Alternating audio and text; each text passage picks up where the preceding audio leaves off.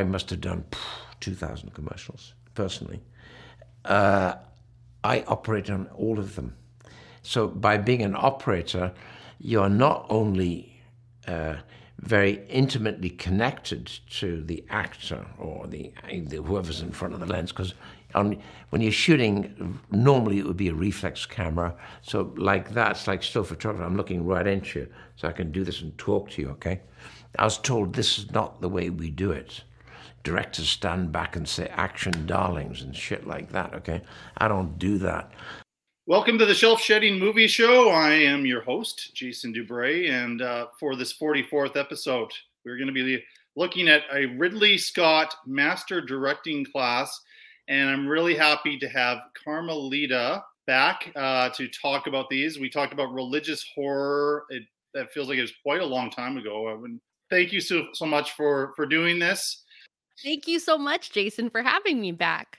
I had such a good time the last time we talked about movies, and then to talk about Ridley Scott, who is one of my favorite directors. I mean, podcast preparation is always fun when you're talking movies, but this was especially, I had a really good time. That's good to hear. And I love listening to your guest spots on other shows, and you just bring such energy and positivity and enthusiasm. And thanks. We'll do this with this. And you, I think originally when I first contacted you, not knowing you at all, you had mentioned this idea of doing a Ridley Scott type of show. And I didn't have that kind of put together, but I thought, well, that's great. That's perfect.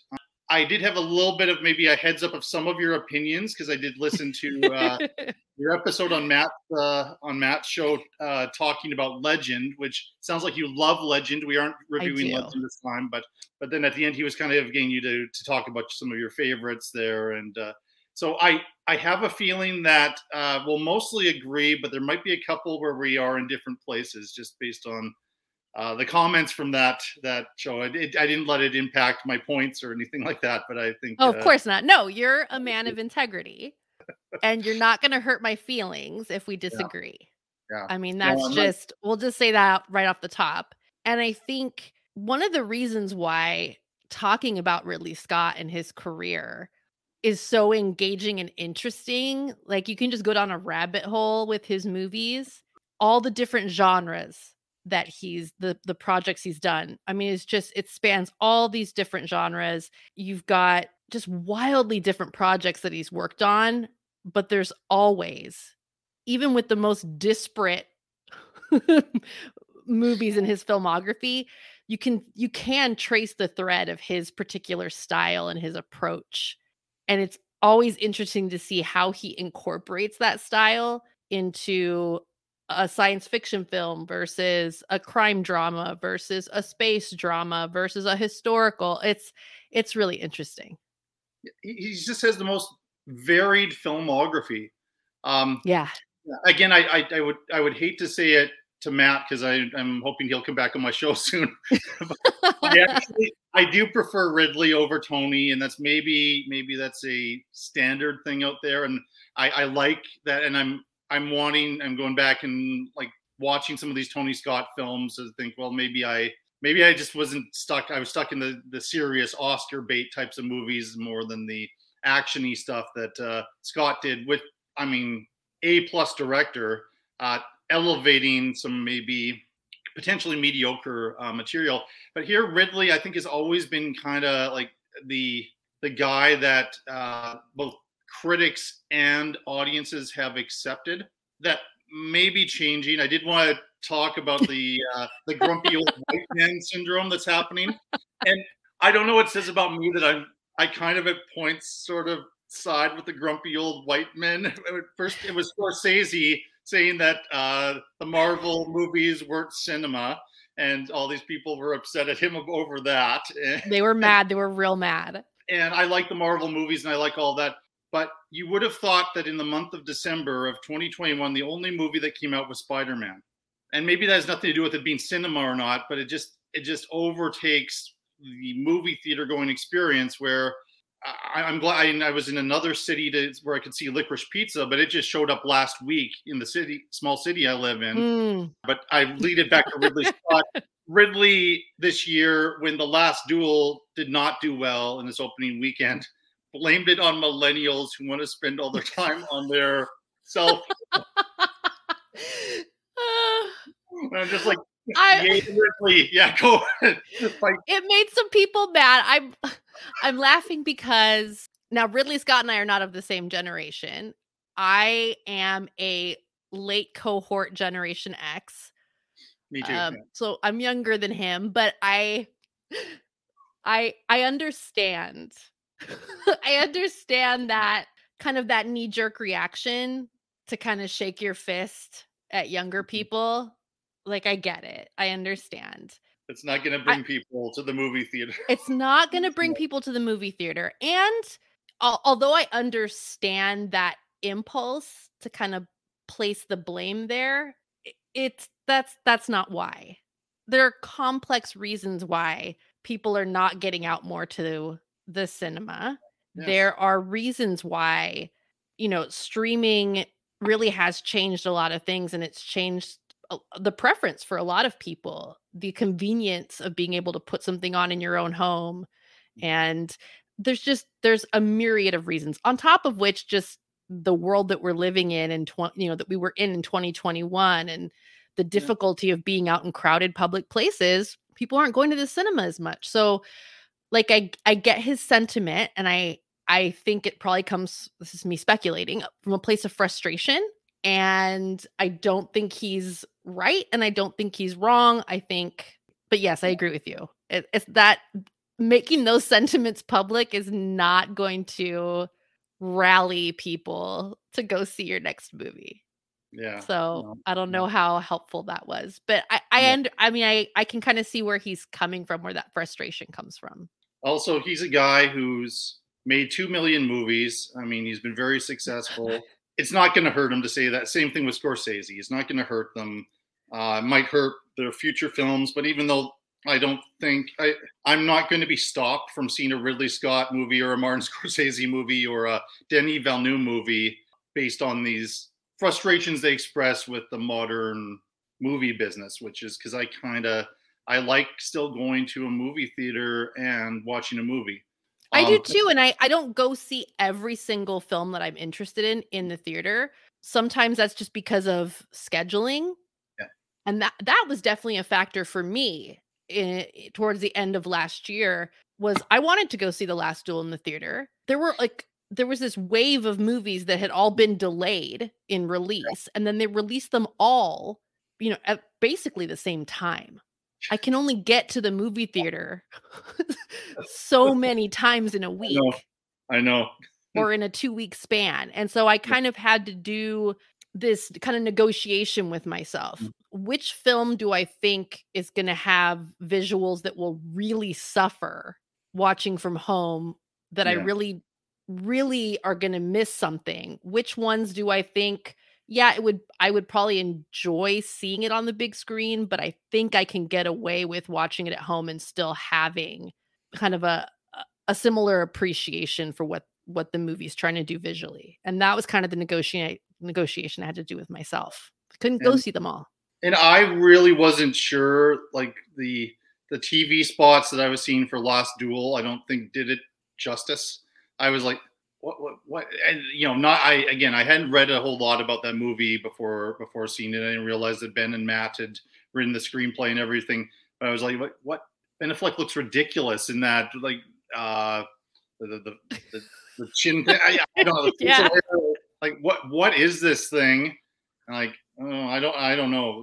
Maybe it's some sort of an afterthought or whatever. But no, it was actually a very, very big release that they had a lot of hopes for, and but anyway, Ridley I admire in the sense he's like a Clint Eastwood almost, because here he has, and I know it's probably because of the delays, but he had 2 movies in 2021 released, one in each month, one in October and one in November, and I know both of them have their flaws, but I think they're both very entertaining movies, and so I don't see diminishing returns coming from Ridley.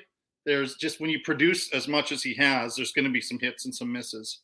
I'll go through the ones that we're going to review here. Certainly trying to do a full I think this is a good sampling of his work, but there's movies that I've forgotten he had directed. I was listening to a commentary and talk about G.I. Jane. I hadn't thought of that movie. Yeah.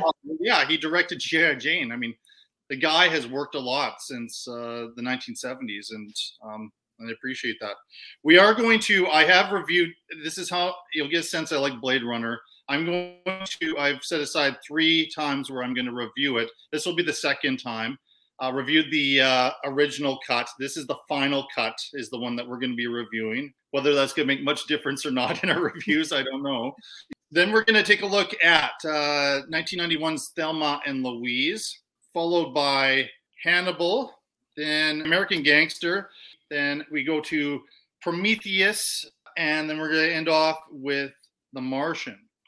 Thank you so much. Anything else you want to say about Ridley in general before we get into the reviews? No, just to reiterate, like, we're just scratching the surface with these 6 films, but I do think, I agree, it's a really great sampling. It's like, this is like a little like chocolate box assortment of Ridley Scott movies that we're talking about. They're each a little different, and they span a couple different, a few different decades. And to also look for those connecting threads. This is going to be fun.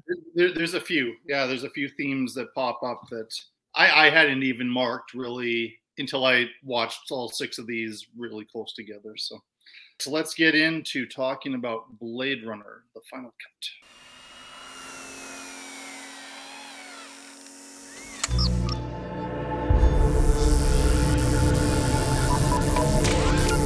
Kind of nervous when I take tests.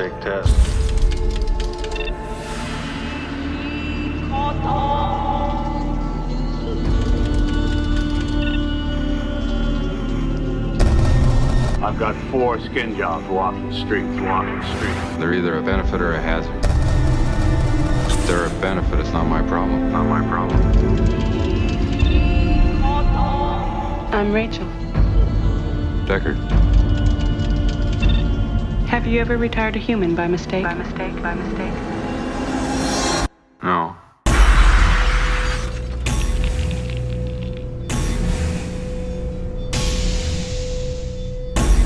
I need the old Blade Runner. This is a bad one. How can it not know what it is? If only you could see what I've seen. More human than human is our motto.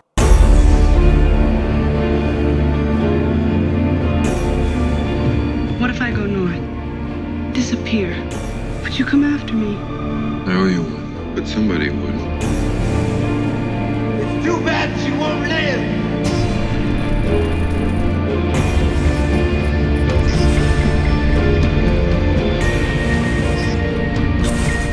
I can see you. Time to die.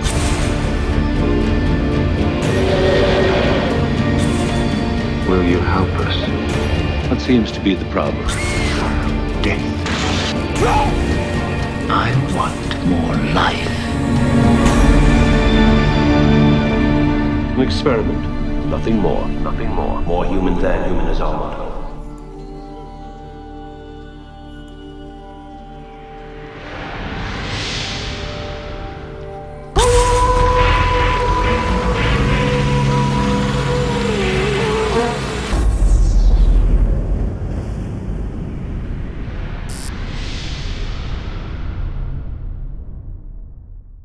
Okay, so Ridley Scott has released 3 different versions of Blade Runner. Originally 1982, I believe, was the first release. Then 10 years later, 1992, the director's cut. I think that one probably had the most significant changes from version to version. And then he released the final cut. And at the time, I was thinking, okay, is this just a cash grab? I know a few other directors, Coppola in particular, have done this the last few years with Apocalypse Now and The Godfather Part 3. But somehow when I ended up seeing the final cut in theaters, not when it originally came out, but it was just part of this retro festival. And there was something, because I had watched the director's cut, similar type of thing when I was in university, when they were having a science fiction movie festival type of thing. And that was my first time watching Blade Runner, was the director's cut. And there was something where like it just felt so smooth, you know, and I had watched it before, and I felt like I was trying to understand, or I don't know, maybe trying to figure out the movie. And, you know, I knew everything that was going to happen in the final cut, but there just seemed to be something a little bit smoother about it, even more than maybe the director's cut. Yet I can't completely, I had to actually look up the differences between the director's cut and final cut. Essentially, it's the level of violence. Ridley Scott was able to put in as much of the violence as he originally wanted to have, that still under the director's cut, the studio had some say in. But unlike when I reviewed the original cut, big differences. Harrison Ford's voiceover narration is gone, and in my biased opinion, ridiculous end sequence that again, it did look so forced, and it looked like it was from a completely different film. So I think those moves were I've heard various opinions on this, but those were good moves to make, and there wasn't anything like that was brought back into the final cut. So I really love all of the versions of Blade Runner, and I like watching. There's actually 4 versions. I guess there's a European version, which I've never watched. Yes, there's technically 5. 5, okay. So there's the U.S. theatrical release. Yeah. There's the international theatrical release. Okay. There's the director's cut. There's the final cut, and then there's also the work print version. I recently got a copy of the Blu-ray that has all 5. I have that one too. I just haven't watched those other ones, and I thought it'd be ridiculous to have 5 episodes. Where I thought I'll pick these 3. Probably I don't need the international cut or the blueprint, but yeah, it is one of my favorite science fiction movies, and I talked a lot about it on a previous episode that folks can listen to. So I'm a lot more interested in hearing your thoughts on it than mine for this particular review. So this film is a masterpiece, in my opinion. I love it.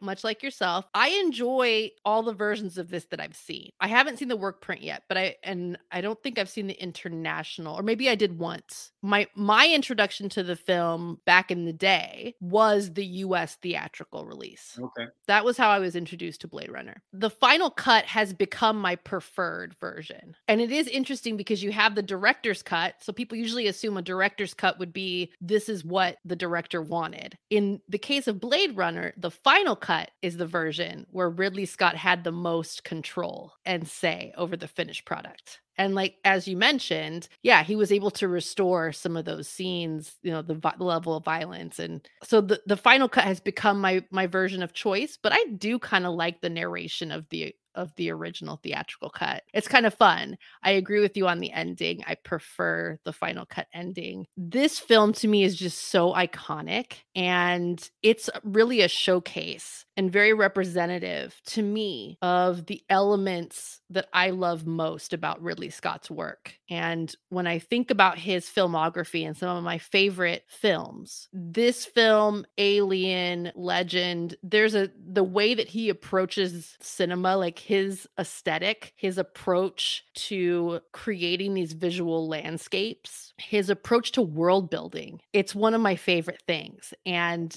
so it's no surprise that some of my favorite Ridley Scott films, which also happen to be some of my favorite films of all time, all kind of share, you can see the places where that world building and his sense of creating these visual landscapes is just so pronounced and so unique. It's what he does. To me, it's what he does best. And it's really on display here with Blade Runner. Well, and to think about that, I mean, he had a movie, The Duelists. That was his first film. But after that, Alien, Blade Runner, and Legend. I mean, people would die to have those 3 movies in their career.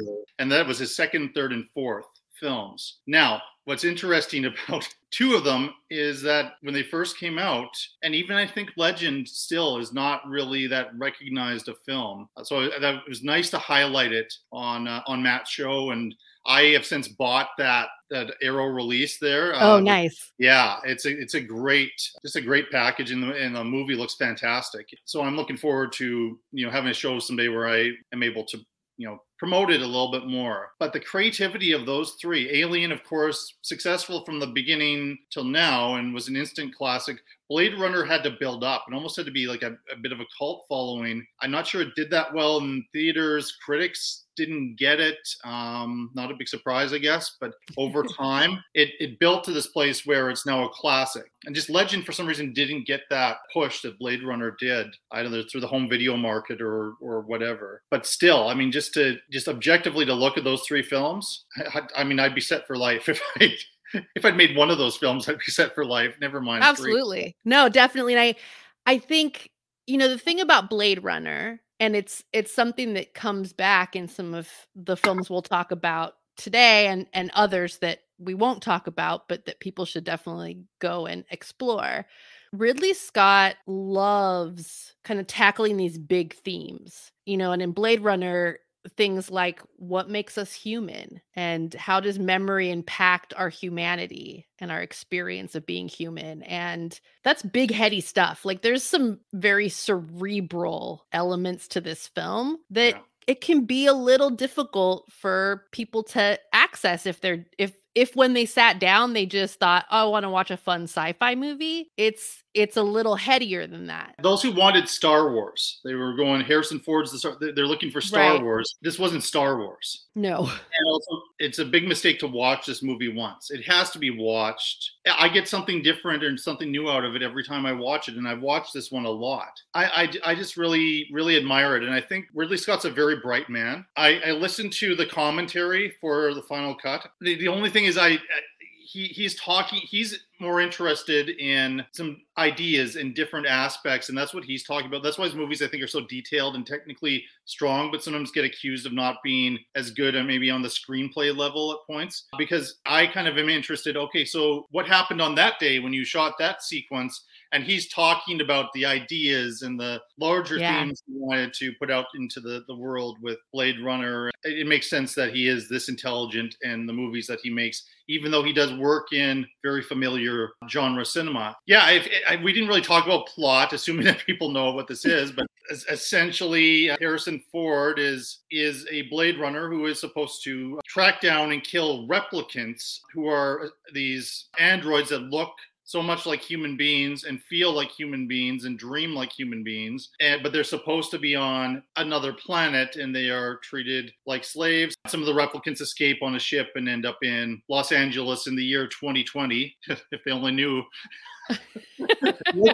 There, but I didn't see them with the masks on in that version of 2020. But and so then it's about this, but you never quite know where you are in the film, which I think is really great, and it is done as a mix of science fiction and a film noir. Hence the voiceover, which was in the original. I don't know. I've heard some theories that Harrison Ford tanked it on purpose because he thought it was so stupid. I don't know. He hated the narration. He hated doing it.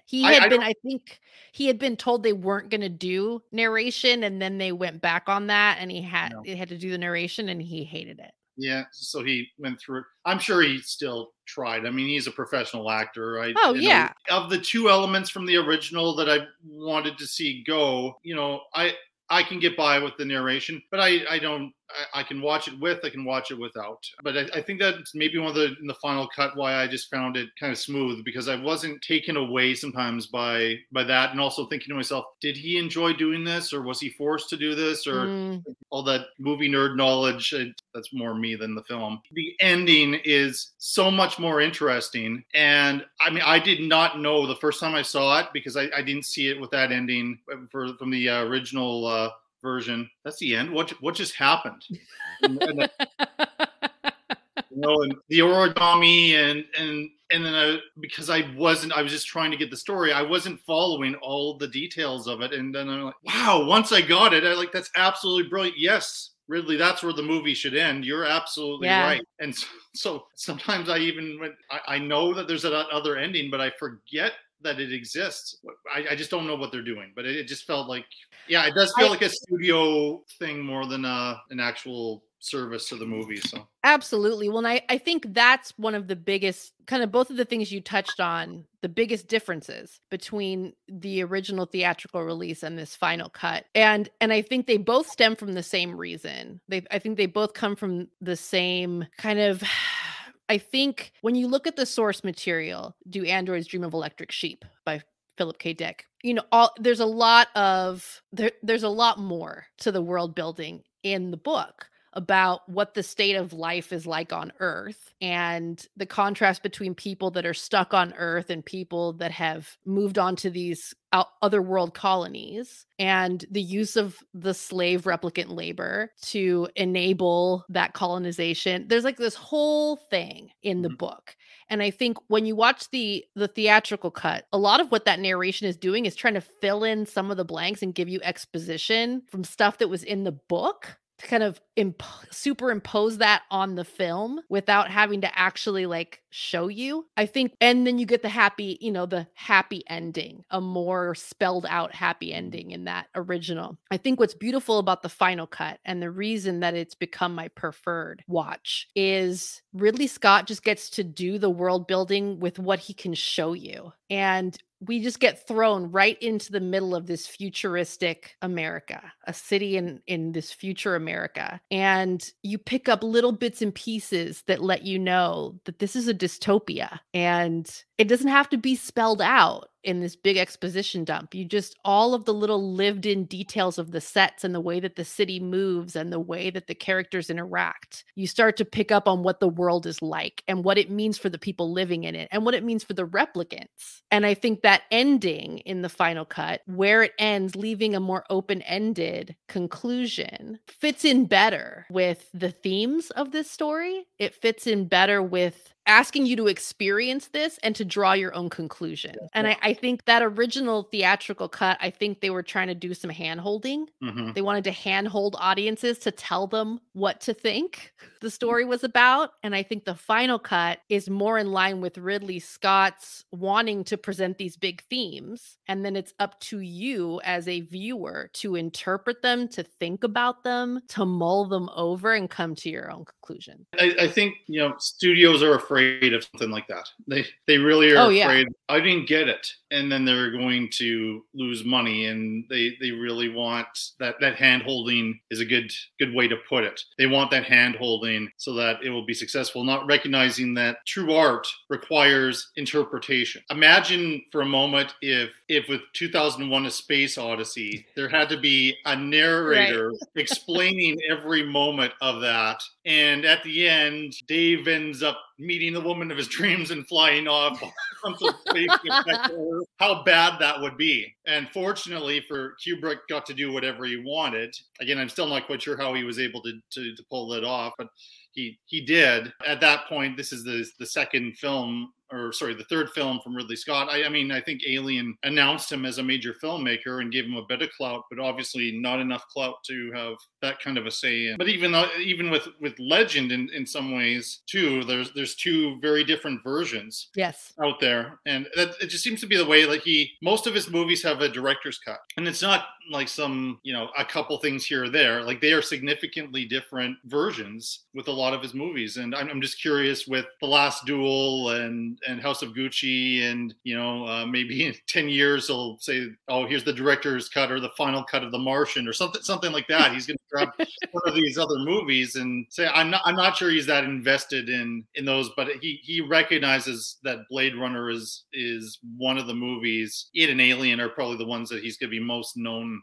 for when all is said and done. Oh, so definitely. And they're hard sci-fi. And I think sometimes with those very distinctive genre films like science fiction or like hardcore fantasy, I think there can be trepidation that people aren't going to get it, that it's too niche, that only like the diehard nerds are going to be into it. So that kind of watering down process, or the trying to make something more mass appeal, so I think some of those films, definitely there's a hint of that wanting to take something that's very, very genre. And I think that there was a push to make it more mainstream palatable. And I think And this is kind of the cool thing, thinking about it. And I don't know that I'd thought about it in this way.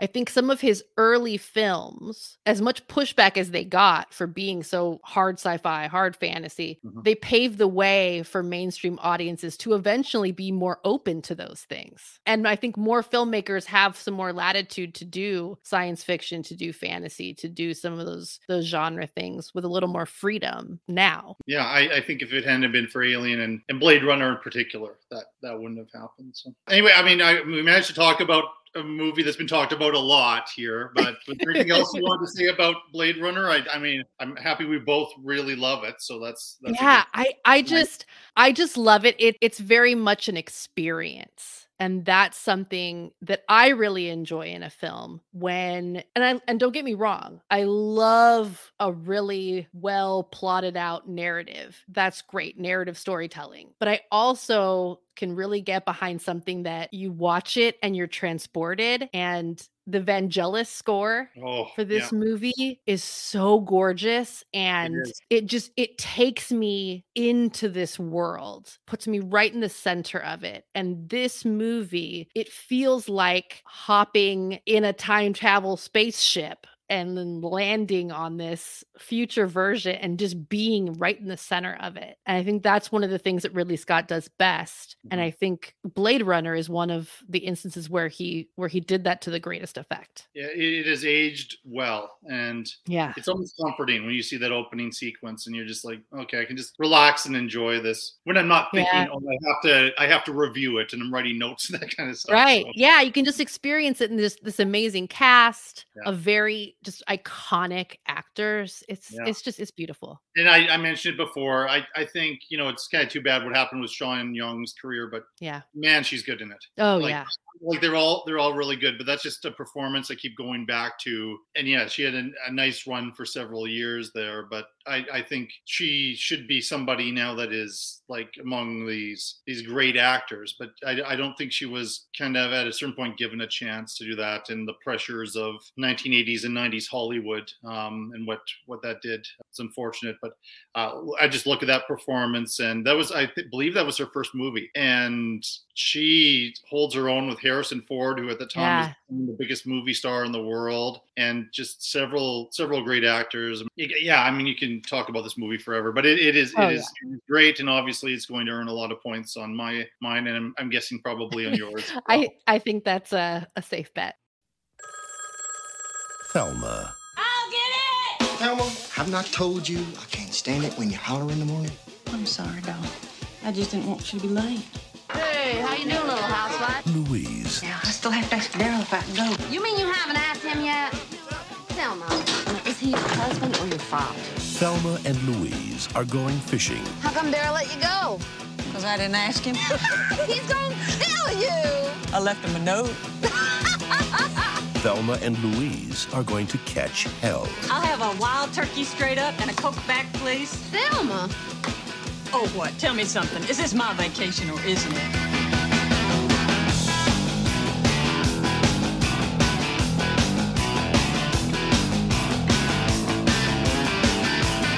Did you see his butt? Thelma, have you lost your mind? I'm investigator Hal Slocum, Arkansas State Police. You get your butt back here, Thelma, now. As you know, we've tapped your phone. What? Maybe you got a few too many parking tickets? Thelma, what happened?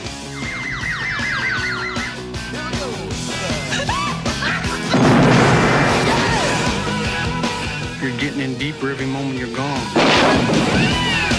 You want to step back and get in your car again, please? I swear, 3 days ago, neither one of us would have ever pulled a stunt like this, but if you was ever to meet my husband, you'd understand why. What? Boys, shoot the radio. The police radio, Louise. Got it. Thelma and Louise. How do you like the vacation so far? We'll be drinking margaritas by the sea, Mamacita.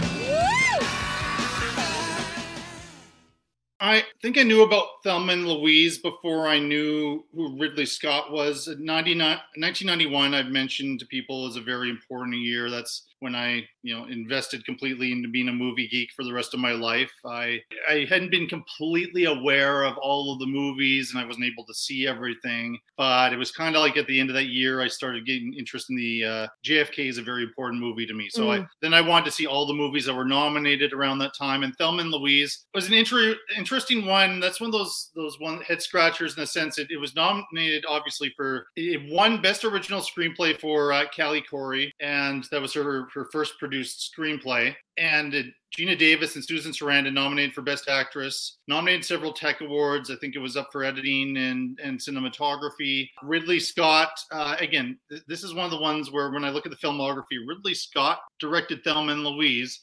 Some people don't think of that as much, but I forget it all the time. He got nominated for Best Director, but the film didn't get a Best Picture nomination, but it was a strong year. I think that's one where this 10 nomination structure would have made sense. I'm not a huge fan of it myself, and I do like that idea of 5, and it's kind of an honored thing to get even a Best Picture nomination, but it didn't get to the Best Picture, but it was nominated in several categories and won the Writing Award. And I saw it, and it kind of blew my mind when I first looked at it. And every time I go back to see it, and again, another one of these retro movie things happened a few years ago in Thelma and Louise. I had never had the chance to see it in theaters. So it is a movie that's grown and grown and grown and grown on me. And I got that little preview from the other show that we might be in different places on this one. I'll give you a hint how much I love Thelma and Louise. I decided, I've watched this so many times, I'm going to listen to the commentary. I'd already listened to the Ridley Scott Blade Runner commentary, and I feel like I need a commentary with a little bit more life. So it was Callie Curry, Gina Davis, and Susan Sarandon. But Ridley had a separate one. At the end of the commentary track, I had such a good time watching it and listening to the thoughts that these women had that I listened to Ridley's commentary track. So I actually watched the movie twice in a row this past week. Not that I had the time to do it, but I did anyway because I love Thelma and Louise that much. I'll do a quick thing on plot here, and then I'll let you give your opinion. So Thelma and Louise are two friends. Thelma is an unhappy housewife. Louise is a waitress who's very much and kind of uptight, a bit of a control freak. And they're going away for the weekend. Thelma has not asked the permission of her husband and decides to go anyway. And they're just getting in, and they decide to have an impromptu stop, just go get a drink at this country western bar. And Thelma, who has not been able to let loose for a long time, decides she's going to have this great weekend. She's going to drink a little bit more than she normally would. And she's going to accept the flirtation of the cowboys that are around her and do some line dancing and all of that. But eventually it's time to go. And Louise can't find Thelma and goes out in the parking lot and discovers in the most hard to watch scene in the film. No matter how many times I watch this, I find it very difficult scene where Thelma is being raped by this cowboy who she's been dancing with. And that leads to kind of a tragic event, which has Thelma and Louise running from the law for basically the rest of the film and just examining their relationships and their places in the world. And you think there's a lot of flashy stuff with Thelma, and Gina Davis is amazing. I'm a big Gina Davis fan, and I love her work in this. But Sarandon as Louise, you're just kind of like everything about the first act and how she is makes sense as we build up later to a reveal that is really important to understanding everything that she did when she encountered this man raping Thelma. And so there's a lot of dark elements to the film, but there's also a lot of humor. There's a lot of life. And there's some wonderful performances, not just from Sarandon and Davis. A lot of good roles for men, big surprise, good roles for men, but good roles for men. But there was a real thought from Callie Curry about all of these men were supposed to sort of, at least in the 1991 context, or she kind of wrote it in the 80s a little bit. It took a while to get produced, but the spectrum of men that she had encountered. Everybody from Harvey Keitel, who in some ways is considered the antagonist of the film because he's the main police officer who's trying to bring them in. But he gets what's happening, and he's trying to, do his job, but also do the right thing here because he knows what happened, all the way to Brad Pitt in a breakthrough role. I don't think Brad Pitt would have had a career if it wasn't for this one, as this attractive con artist bank robber who Thelma takes to, as the film says. And yeah, he's friendly, he's nice and everything, but he's also does things to benefit himself and doesn't really think about the way that he uses the women in the movie. And then we have Michael Madsen, he's always kind of playing Michael Madsen as Louise's boyfriend, who's strung her along for a long time, but he just doesn't get her. And he just doesn't know, like, he seems more aware and more mature than some of the other men that are portrayed in the film, but yet he is so off base. And we see this in a key scene in the middle of the film between him and Sarandon, which is really good. And then Christopher McDonald, I've come around, I think the first time I saw it, I mistook not liking the character with not liking the performance. I think Christopher McDonald is really good as Thelma's husband, but he's basically a buffoon. And he really is there as comic relief. I mean, there is some great detail in what he did. I guess from listening to the commentary track, you see a lot of shots of Harvey Keitel's character in scenes with him laughing, because Harvey could not keep a straight face in these scenes with Christopher McDonald. He just cracked him up all the time. So they had to use some of these reactions and make them make sense. That Keitel's character just was so amused by this buffoon. But the heart of it is Thelma and Louise and their relationship, and it's just they're like almost one complete person between the two of them. And their journey, I always hope for something different once we get to the climax of the film. But there's something. It's freedom in some ways, yet it's kind of interesting how freedom is expressed. I'm going to stop now because I'm gushing about the movie. We need another person. This is why I have somebody else on with me. Otherwise, it would just be me ranting and raving. So I'm glad that you expressed your love and enjoyment and appreciation for this film, because I'm about to break some hearts. That's fine. I am not a fan of this movie. Okay, so here's the history. When this came out, it was huge. I mean, it was everywhere. And then, of course, it got nominated for awards. So, I mean, you just could not get away from it. And I think for me, when this first came out and then over the years, this only snowballed. The hype around it kind of turned me off a little bit. It was just like, ugh, sick of hearing about this movie. And so over the years, I had seen the movie before, but never in one start to finish sitting. 30 minutes here on TV, 20 minutes there on TV, 15 minutes here, 20 minutes there. And it just never did it for me. And I think watching it this time, sitting down and committing to watching it from start to finish and having an eye to where it sits in Ridley Scott's body of work, which, as I mentioned before, I always forget that he directed this, like, completely. Yeah. Every time I'm reminded, I go, oh, wow. Oh, wait, you knew that. You just completely forgot. I was able this time to see, okay, I see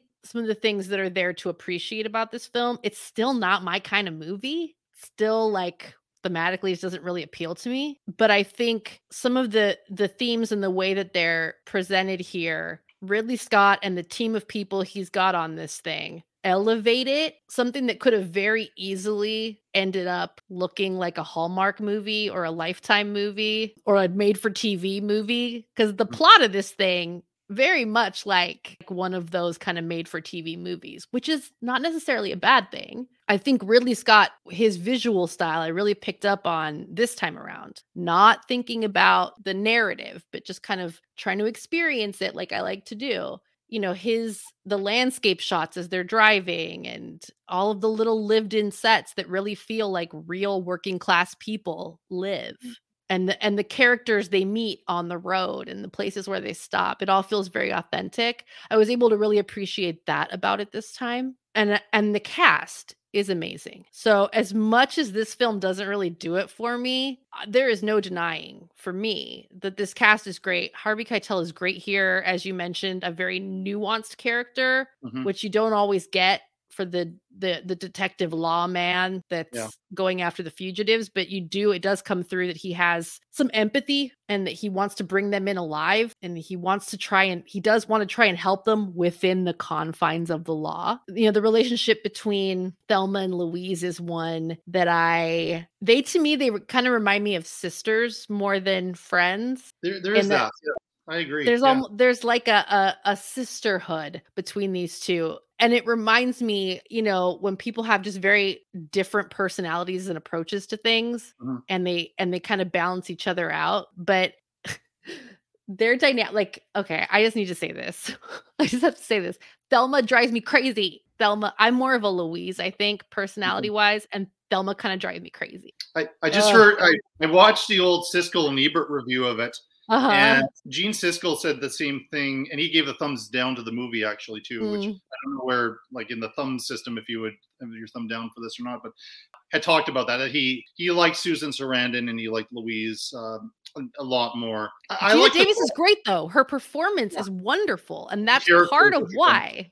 It's part of why I think the Thelma character gets under my skin so much. Is because she's giving this really wonderful performance, and the complexities of that character come through, and she drives me crazy. I believe that I don't think she was a cartoon. I think she was. No. You know, there are, and probably still, a lot of women who are like her, you know, and maybe are not. To me, it's the whole thing. She should be aware of her surroundings, and you know, she gets them into trouble by talking too much and giving too much information to usually men or whatever. But she should be able to have a good time and go dancing and flirting. Oh, absolutely. Yeah, none of the assault that occurs is not her fault. Yeah, no. She doesn't deserve it. She wasn't asking for it. None of that is her fault. No, I think for me, the thing about Thelma is, I guess maybe her impulsiveness, like she doesn't think things through, like when she robs the store. Like prior to her robbing the store, I mean, you guys are you're in deep. This is serious. But running from the scene of the shooting, you can still, like, there's some mitigating factors for what happened that you maybe could have, with a good lawyer, talked yourself into an acceptable plea deal. You know what I'm saying? Like you weren't, like, it wasn't a foregone conclusion that you're going to do life. Now you've committed armed robbery.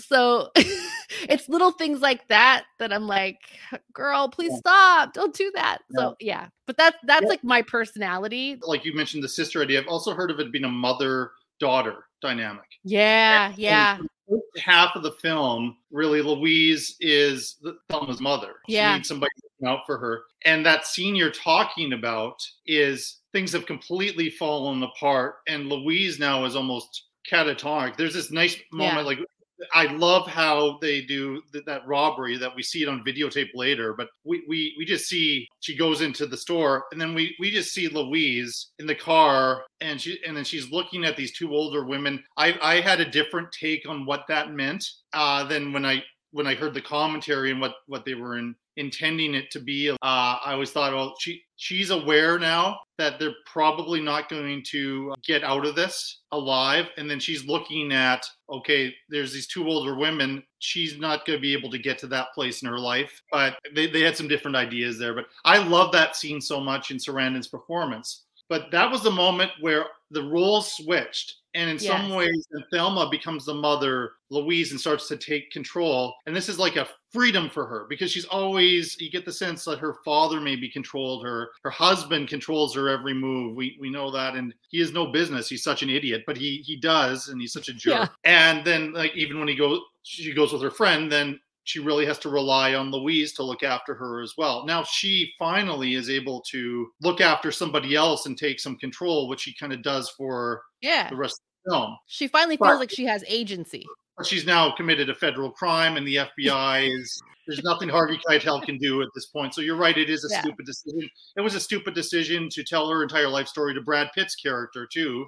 She's just looking to get laid, basically, and she created the crisis. But then all of a sudden, like, this experience has put her in this new gear where it's like, okay, come on, we know what we need to do. Let's go, Louise. And then she carries her, and then together they kind of figure it out for the third act of the film. I guess I'm also a sucker for like Southwestern movies. The landscape's beautiful. Those night shots, the cinematography, and the other piece is the music, and I just love the music choices all throughout. And that You're a Part of Me song, I don't know why.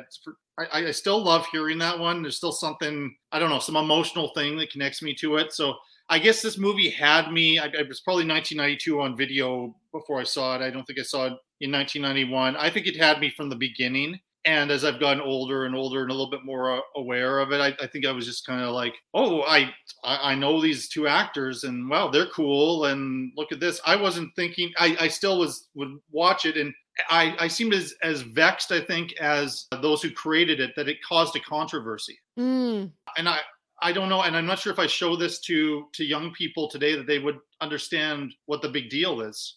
They said that the male characters were treated horribly. That's not true at all. That is, I don't understand that criticism of the movie. If it's not your thing, it's not something you enjoy, I appreciate that. Ridley Scott has an Academy Award winning, Best Picture winning film called Gladiator. I hate Gladiator. With every fiber of my being. And it sounds like it Thelma and Louise bugged you in the way that Gladiator bugs me, because that's what it sounds like. Coming out, then I spend a year of it being it's the best picture of the year. It was not in any way, shape, or form the best movie of the year. When a movie gets celebrated like this and you really don't like it, I know that's just such a pain.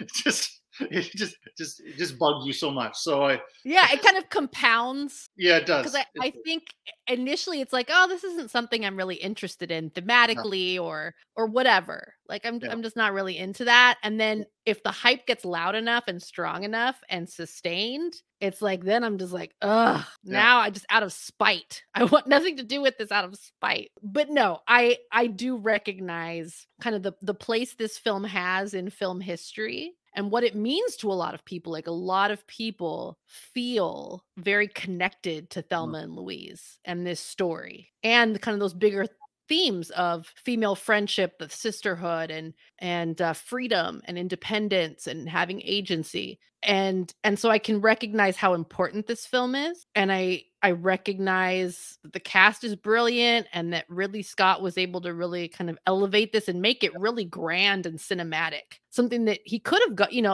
a director could have got away with kind of making it just kind of face value, kind of whatever.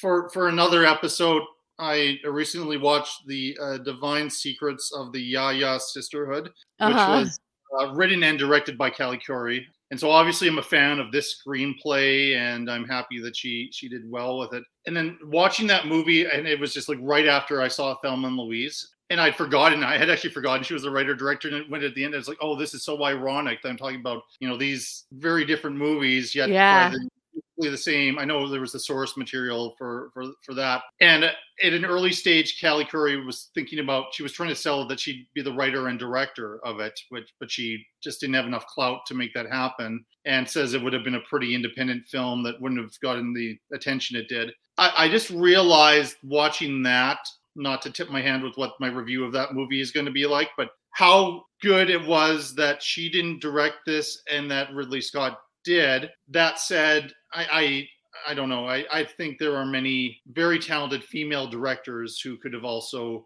got something a little bit different out of this. Yeah, absolutely. But I think as far as like some of the visual stuff that the shot that they talk about being such a Ridley moment was, there's that moment where Louise takes the car and puts in reverse and they just speed back and like land right at the gas station. And there's some sort of like a fire going on in the background. Yeah. Oil thing, whatever. So like that was the one that looks like a Ridley Scott moment for sure.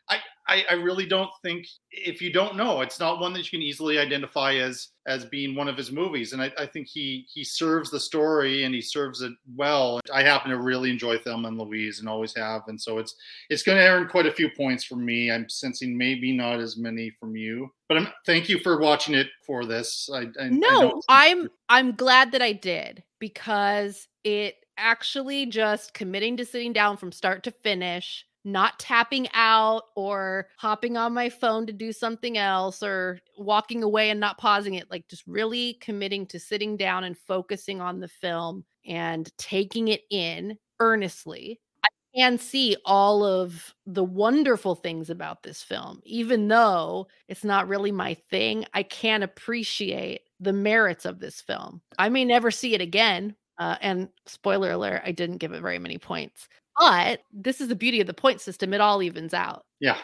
You gave it a lot of points. It didn't need a lot of points for me because you gave it a lot of points. The person I'm looking for is quite well known. He's killed 14 people that we know of. You ever think he might come after you? Oh, at least 30 seconds of every day. Hello? Is this Clarice? Oh, hello, Clarice. I've been in a state of hibernation. I need some action, Clarice. I need to come out of retirement and return to public life. I couldn't help noticing on the FBI's rather dull public website that I have been elevated to the more prestigious 10 most wanted list. Is this coincidence, or are you back on the case? If so, goody goody. I have information about Hannibal Lecter. Fantastic. You're trying to catch him yourself, aren't you? He killed 3 policemen while in custody. Tearing the face off one of them, and he will kill you too. Are you by any chance trying to trace my whereabouts? You naughty girl.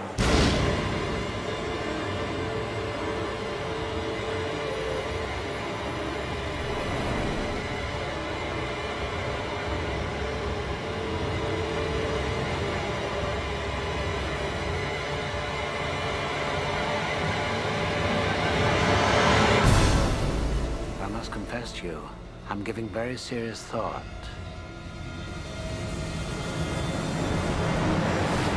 to eating your wife.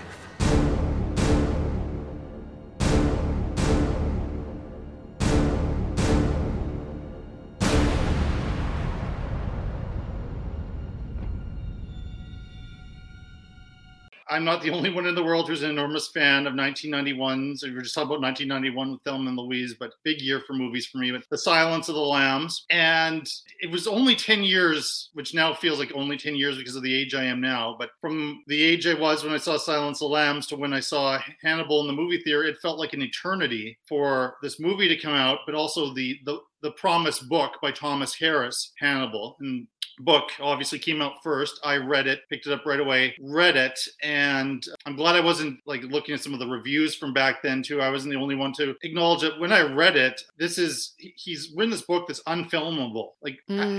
And in many ways, I feel like he's pressured to bring out the book because they want to make more Hannibal Lecter movies or follow Clarice and Hannibal because of how they left the end of The Silence of the Lambs. I don't know, maybe Thomas Harris is like, I don't care about that stuff and I'm going to make something that's... And he really, with that book, went in a different direction. And what's amazing about Hannibal, as directed by Ridley Scott as opposed to Jonathan Demme, and instead of Ted Talley penning this one, it was David Mamet. David Mamet and Steven Zaillian. What a strange combination to write a screenplay. But they actually were pretty true up to a certain key moment with the book. And so maybe that's why my initial thing was I liked Hannibal. I'd never say that I liked it more than Silence of the Lambs. Don't get me wrong on that. But I liked Hannibal a lot because it did all of these things that I didn't think were possible. And it stayed true to the material. And the thing they change is, I think, one of the biggest mistakes that Thomas Harris makes with this story and what he does, which is, you could say, fairly unforgivable with Clarice Starling character, considering what she meant. I think there was a little bit of projection onto Clarice Starling after Silence of the Lambs as being a bit of a feminist hero in that film, and took that character and totally changed what happened, and her connection to Hannibal Lecter became something perhaps like bizarre or less interesting. So I guess I'm still kind of in the point where I'm just amazed by the performances, the look, of it. Yet, this is one where I talk about Thelma and Louise gets better and better for me. The more I watch Hannibal, the more I see the problems with it. Yet, I still can't say that I don't like this movie. And I think a lot of it has to do with what they were able to accomplish and the look of it. And the section in Florence in Italy is a movie unto itself, which was very interesting, probably more interesting than the Clarice Starling part of it. The other piece that I think is, I'll get back to something positive in a moment, but something that didn't work, just really didn't work. As good as Julianne Moore is, she's one of our great actors. She is not a great Clarice Starling. She seems stiff. She seems uncomfortable in the role, and some of the line readings, which is not normal for her. And I think this became Jodie Foster's role, and to do it without Jodie Foster was a mistake. I don't know if they could have ever convinced her to do this movie. Probably not, or if they had to pay her more. I don't know what, but to do it without, there was one, I think it might have been Richard Roper back in the day, said this isn't like a James Bond where you can find somebody else to play the role. That really doesn't work. What does work, and it was, very much a surprise and is still kind of an uncredited role, is the unrecognizable work by Gary Oldman, who is one of the most interesting villains still that I've ever seen. And his scenes are so strange and creepy and have so much going on. He's essentially admits to being a pedophile, but he talks about being saved by Jesus, yet he is making his life work and he has endless money to try to capture Hannibal Lecter and get revenge on what he did, which we see in a very graphic flashback where Lecter essentially drugged him and made him cut off his own face and feed it to his dogs. And that's the second most grisly sequence in this film. So it is a gore festival. It is a true horror movie. It shows like Ridley, like Alien is a science fiction horror movie, which has a lot of gore, but this is a straight up horror movie. And I defend it, I guess, but I will understand it if you have a lot of critical things to say about it. So this is one of those ones I know is not the most beloved Ridley Scott film. So yeah, and sadly, I'm in that camp with folks who have some issues with this. So I'm going to start by saying this. I think to follow up Silence of the Lambs was always going to be difficult. Mm-hmm. Didn't matter who you put on this project, it was going to be, it's a hard act to follow. That film was so, just so groundbreaking and so seared into people's brains. It's really difficult to follow that up. I think, watching Hannibal in preparation for this, I was contrasting it with the Hannibal television series. And I haven't watched that. So I did, and I loved it. And that series was one that I had some trepidation because I was afraid that I just don't know. I haven't read the source material. I haven't read the books. And I think one of the things that the series got right that maybe Hannibal the movie that maybe doesn't work for people. I know that it didn't quite work for me. And it does go back to the casting thing. And I think, with the television series, it's like a whole new cast. And there's the character of Will Graham is your protagonist rather than Clarice Starling. But, it's a clean slate in terms of casting. So I'm able to kind of set Silence of the Lambs aside, think of the films as separate from the series because it is just completely different. And I think one of the difficulties here is Clarice is such an integral, important character. She's the protagonist. Mm-hmm. To have that recast, but then also keep Anthony Hopkins as Hannibal Lecter, it makes it stick out even more that Jodie Foster is not present. And it just doesn't feel right. It feels kind of half-ass. I don't know if that makes sense. Like who would you say is being half-assed about it? I guess it's that I can't help but feel like there's a money grab factor. Like I agree. Yeah. On the studio's part, we need a sequel because Silence of the Lambs is so successful and we're going to make it no matter what. And I admittedly not really delved into the production history of this film. So that's just me kind of going on assumptions and speculation. But when I watch this, that's kind of what it feels like to me. I will say all of the Italian sequences are beautiful. There's some beautiful scenes in here. Anthony Hopkins never fails us. He's amazing. He has looks like I don't know how he does it. Sorry, I interrupted you there, but there are moments where he Hopkins makes himself look like a demon almost. And it's not like a special effect or anything. He just when they show that video of him attacking the nurse, which was alluded to in Silence of the Lambs, and that just is actually quite a little bit of a jump scare sequence. But we see his eyes in that moment, and that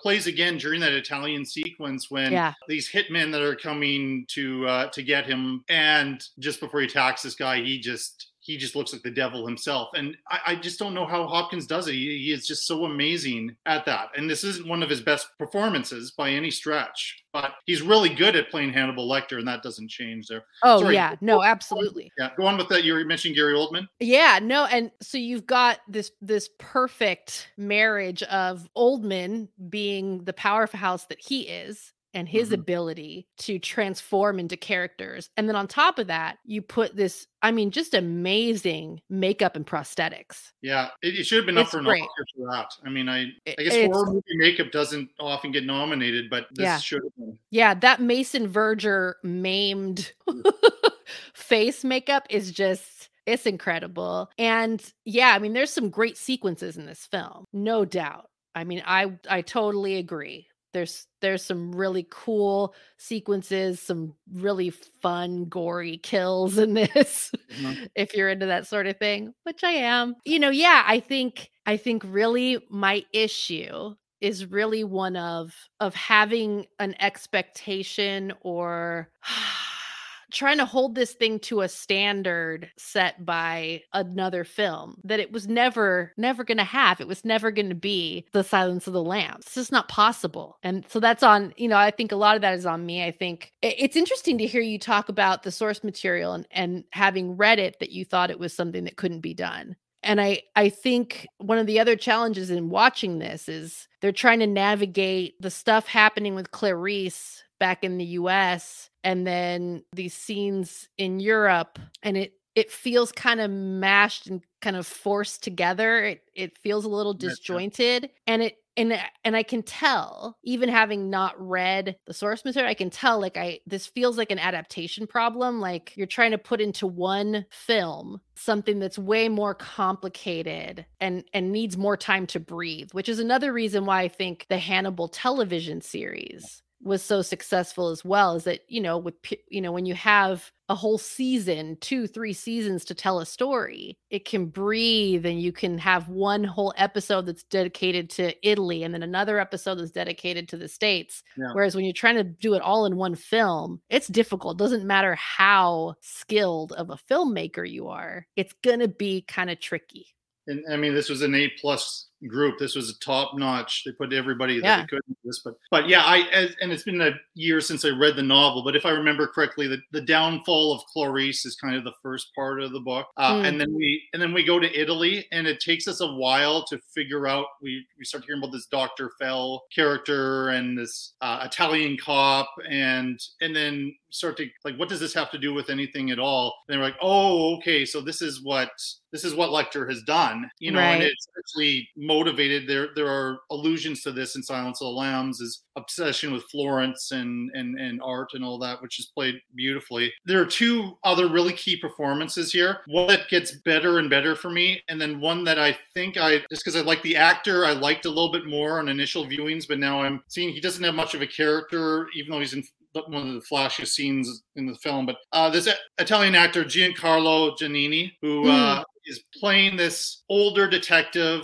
He's kind of reached his peak in his profession. He doesn't have enough money to satisfy his young wife, yet she wants all of these things, and he lets his greed get the best of him. He sees what the reward is to capture Lecter, and when he realizes that Dr. Fell is Lecter, he tries to find some way to trap him, also involving contacting this number, which leads to Mason Verger linking the stories together. That is such a good performance. It's understated. The more times once I've watched it, and you may never want to see this movie again, but if you do, maybe skip ahead and just watch those sequences and just watch what he is doing the whole time he's thinking about it. It's maybe Oldman's role is very flashy and Hopkins is amazing and all of that, but I think he gives a really nuanced performance. Ray Liotta plays this world-class jerk who's, he's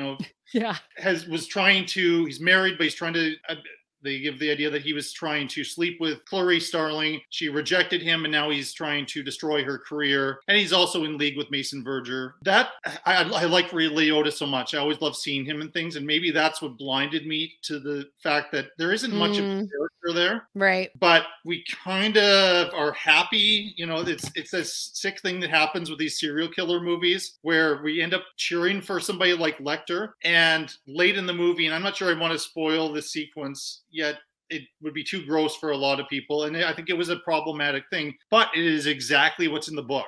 Like, it is written, and I just wasn't sure how they were going to do. That's mostly the sequence about how were they going to do that. That involves Ray Liotta getting his comeuppance, and so I kind of enjoyed that. And Liotta does these charming little things in there, but again, I just don't think he has as much of a character as he does in some other pieces there. I'm happy to see him be part of it, but that again, I'm looking at a few more. I'm being a bit more critical of it, I suppose, than I have been in the past. It was kind of on my list of some of my favorite horror movies of the first decade of the 21st century, but I think it's one that maybe gets weaker with each rewatch. Other than that Giannini performance, I guess, and the fun of just watching Gary Oldman just have a ball. Like, there's this thing where he's sipping some juice at one point, and it is the most disturbing thing you have ever seen. And when Clarice, I think it's only one scene they have together, though, with Julianne Moore and Gary Oldman. But when she's interviewing Verger and he turns on that light and they do this close-up, they did a similar thing.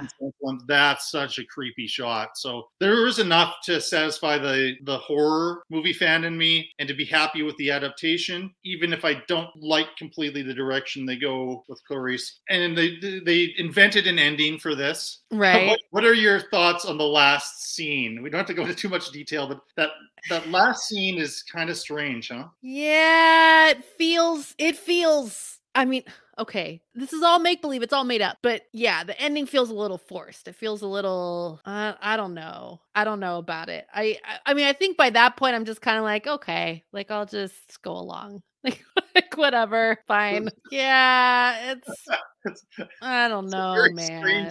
It's weird. I think they didn't know how to end it. I mean, because they weren't going to go with what Thomas Harris did, and nor should they. Where, I guess maybe spoilers for the book, but a full-on romance between Starling and Hannibal Lecter. Maybe Thomas Harris wants that, but I don't think anybody else in the world wants that. That's not right. That's not really the point there, even though there's this connection that they have in Silence of the Lambs. But that would not have worked at all. So I don't know if they had a winning idea, or if there was a winning idea for the end of this film. It creeps you out. It's kind of this strange, weird, okay, that was bizarre, and then the movie's done. I guess it works on that front, but yeah.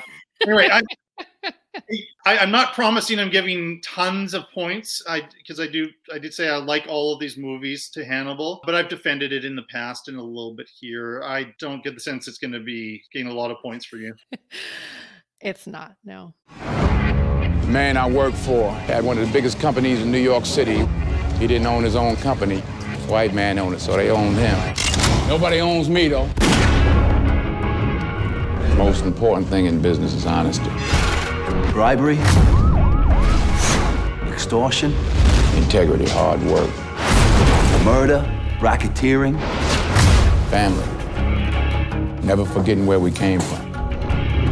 Who is this guy? So you are what you are in this world. That's either one or two things. Either you're somebody, or you ain't nobody.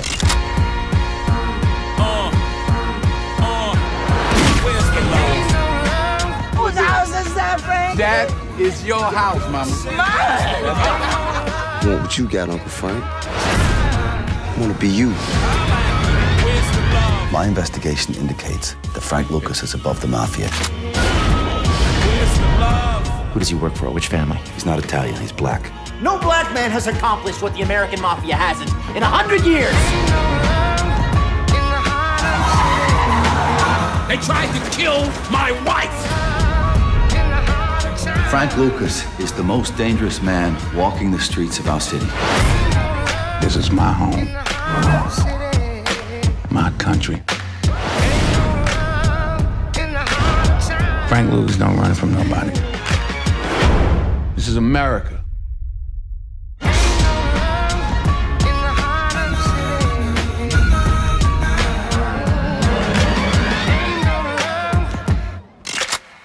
On to a movie. I remember, like, I was so excited to see American Gangster in theaters. I probably was opening weekend I saw it. And I haven't really seen it since. And then I watched it. I ended up with a DVD, some business, like going out of business type of thing. But I just haven't watched it since then. But I always knew that I enjoyed it, but I don't think the things I enjoyed were the things that everybody else seemed to kind of praise it for. This time, I think it grew in my esteem even more. I enjoyed it. And once I get over the fact that I'm reminded of many other crime epics when I watch American Gangster, and while it has its merits, I can't say it's the most original film. When I see it, I am kind of thinking of Serpico, particularly with the Russell Crowe section. I am thinking of Scarface in places. I am thinking a little bit of a Goodfellas element here as well, as we're introduced to all of these colorful characters. A lot of people don't realize this actually is a true story about a drug lord out of Harlem named Frank Lucas, who is mentored by Bumpy Johnson, and we see that kind of early in the film. And basically a New York City police officer who is incorruptible. He is not taking bribes or not taking money. He returns $1 million in cash, which immediately, because of this, we see this in all of these movies kind of set in the 70s, ones that were filmed in the 70s or ones that go back to the 70s, that any police officer like a Frank Serpico or like Russell Crowe's character who is honest and won't do this is then despised by the department. And there's this whole moral conundrum kind of there that's connected to that piece. And then he ends up being on this special unit that is trying to deal with like the head honchos in the drug world in New York City to stop it. Not the street level dealers or any of that, but figure out who are the heads of these crime bosses. And little do they know that as far as heroin, that it's actually an African American who is in charge of this drug empire. They all assume that he works for the Italian mob or something else, and that he's in the middle of this, but he is the guy who has got this almost 100% pure heroin from Southeast Asia, and he's figured out a way to get it through using soldiers during the Vietnam War and sell it on the streets, and it becomes very popular and very profitable. But he follows this code of conduct, and he doesn't like it when, his brothers come in and cousins, and they start showing off that the money they've earned in ways that will attract the police. Unfortunately, though, he makes one mistake at one public event, and suddenly everybody is paying attention to him, including kind of this corrupt cop in New York, played by Josh Brolin. This is another, Ridley Scott can have anybody in his films. I mean, let's just say all the movies have great casts, but particularly great supporting performances here. But the thing that was kind of funny to me the first time I saw it, I knew everybody was about Denzel Washington's performance. Russell Crowe really impressed me in this. I already told you I liked this more than I liked his performance in Gladiator, as this down and out cop who's very committed to doing his job, but as a result, he loses his family, he loses friendships, he loses everything, but he is actually doing the right thing. The other movie I kept thinking about when I saw it was Heat. Right? Because we're just seeing, the code of conduct for the criminal played by De Niro. And then we see the Pacino character who has his code, but he actually, his life is a mess because he's so overly committed to his job, but that's why he's a successful police officer. And the two eventually get together and clash. It's cool how they did it in this one, though. It's a non-verbal moment, and it's late in the film before Crowe and Washington see each other in this great scene in front of a church. All that to say, very positive review on American Gangster. I think it's just a solid crime film. I'm a bit of a sucker for these movies. My only knock on it, I guess, is it's not that original. I felt like I'd seen it before. I felt like I could predict most of the beats of what would happen. I kind of knew what would likely happen at the end, but that doesn't say anything against how good the performances are and how well put together it is by Ridley Scott, who I think is as comfortable in this science fiction, heavy intellectual films as he is in a New York crime film. It's very good. So what do you think? I love gangster crime films. And I really wish that this one got talked about more. When you talk about those kind of the films that really represent that genre, I wish this one came up more because it's so good. And I think what's really cool is that Ridley Scott is able to bring his strengths in terms of visual style and in world building, because although this isn't a distant planet or the ancient past or far in the future, it is a historical piece to a very specific time in a very specific place. And there is an element of world building to that to make that feel authentic. He's able to do that while also having this really feel like it's part of that well-established genre. And so I think, yes, this is not an original film, but at the same time, I kind of gravitate towards watching a gangster crime film because of the familiarity, because I know what to expect, because there's certain elements to those films that are kind of present across the board. And I think that this film stands right up there with films like Casino and Goodfellas. And, you know, obviously the ones that came before kind of made their mark. And so I would never say that this is necessarily better than those, but I think it deserves a mention when we talk about the great crime gangster films. Because I think there's a lot here that's really cool. And one thing that Ridley Scott brings to this that I really appreciate, again, is that, you know, those bigger ideas, those bigger themes, there's a lot of philosophy in this film. And there's a line that really sticks out to me. It's spoken by the character of Rossi, who is with the Italian mob, I believe. And he says, "More important than one man's life is order." And it sums up the thing about Denzel Washington's character and Russell Crowe's character. These two men who are different sides of the same coin. They're on different sides of the law, but both of them are men who operate with principle and that are trying to maintain order. And to juxtapose those two characters and the way that they view their responsibility to maintaining order and what that looks like in a criminal enterprise versus in the law, it's just, he's able to bring some of those big ideas to a film, you know, where people are getting their heads blown off and there's like crazy shootouts and all of the action sequences are really good. But I think he is able to infuse some of those bigger ideas here in a really interesting way. And I appreciate, I guess, if we're to take a moment to compare it to Brian De Palma's remake of Scarface, the downfall in some ways with Denzel's character is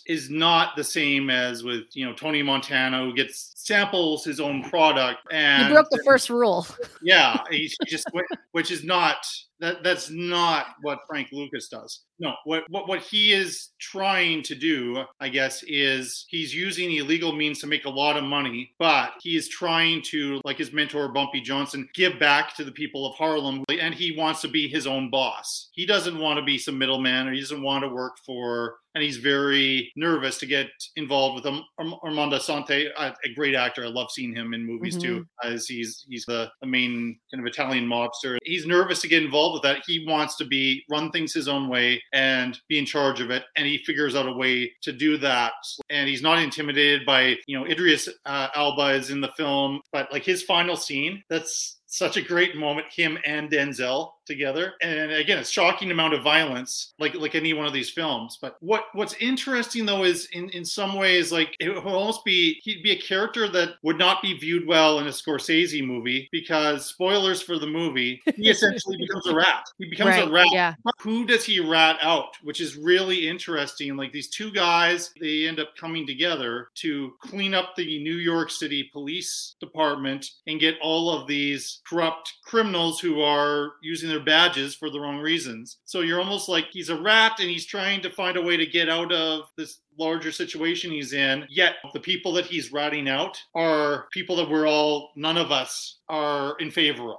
Like as an audience, Right. These are people who've been negative to Russell Crowe, but also been difficult to Denzel. And so kind of makes sense, but it's kind of an interesting place where we're left at the end is like, oh, and then he goes and he gets his freedom after whatever number of years. Yet Scott or Steven Zalian, again, he did the screenplay for this. They were smart in a sense. And it's very subtle. Again, there's this really key sequence in the middle of the film where they're having Thanksgiving, and we're seeing Denzel's family holding hands, and they're saying a prayer of Thanksgiving. And then we're getting a montage of all of the key characters. But at the same time as they're having this idyllic, American dream Thanksgiving feast, we're seeing the results of the product that he has put on the streets, where there's a little boy who discovered his mom has OD'd and died from heroin use. And we're just seeing how in the profit that he's made, and even if he's doing good things for Harlem, as he keeps saying, he takes care of Harlem, he's actually killing people and killing his own people with this product and this poison he's putting out there. So I don't think it glorifies, and I think that was maybe sometimes a misinterpretation of Scarface, is he's so cool and it kind of glorifies, the amount of cocaine and excess and drugs and all of that, and the message gets a little bit muddled at points, even though I love Scarface as well. It's a movie I really enjoyed too in a completely different way. But here seems to be a little bit of a little bit more of awareness. They don't preach at it like he's so horrible, look what he did, but it's there visually. I don't think I had noted when I first saw the film how powerful that particular moment was. Yeah. Well, and I think there's a lot thematically here that calls back to like the Godfather trilogy, which is like the granddaddy, and The Godfather is my favorite movie of all time. And I love Scarface.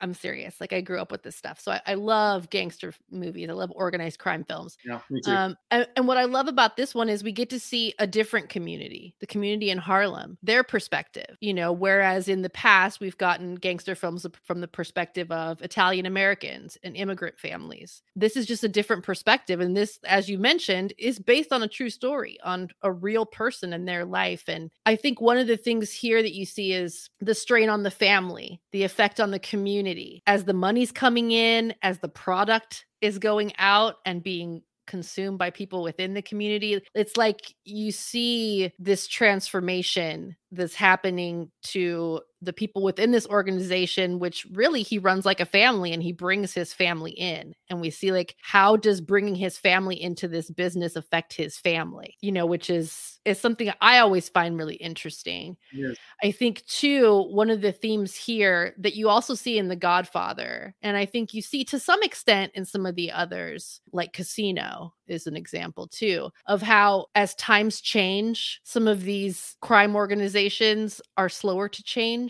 or the approach that used to work runs up against the challenges of changing times and the changing of the law and changing of the way things are done, changing of the things on the situation on the street. And so, when Frank Lucas goes into business in Thailand, and it's going to rely on getting the heroin on these military transports. Now, I know my history. I know the year that Vietnam ends is coming up fairly quickly.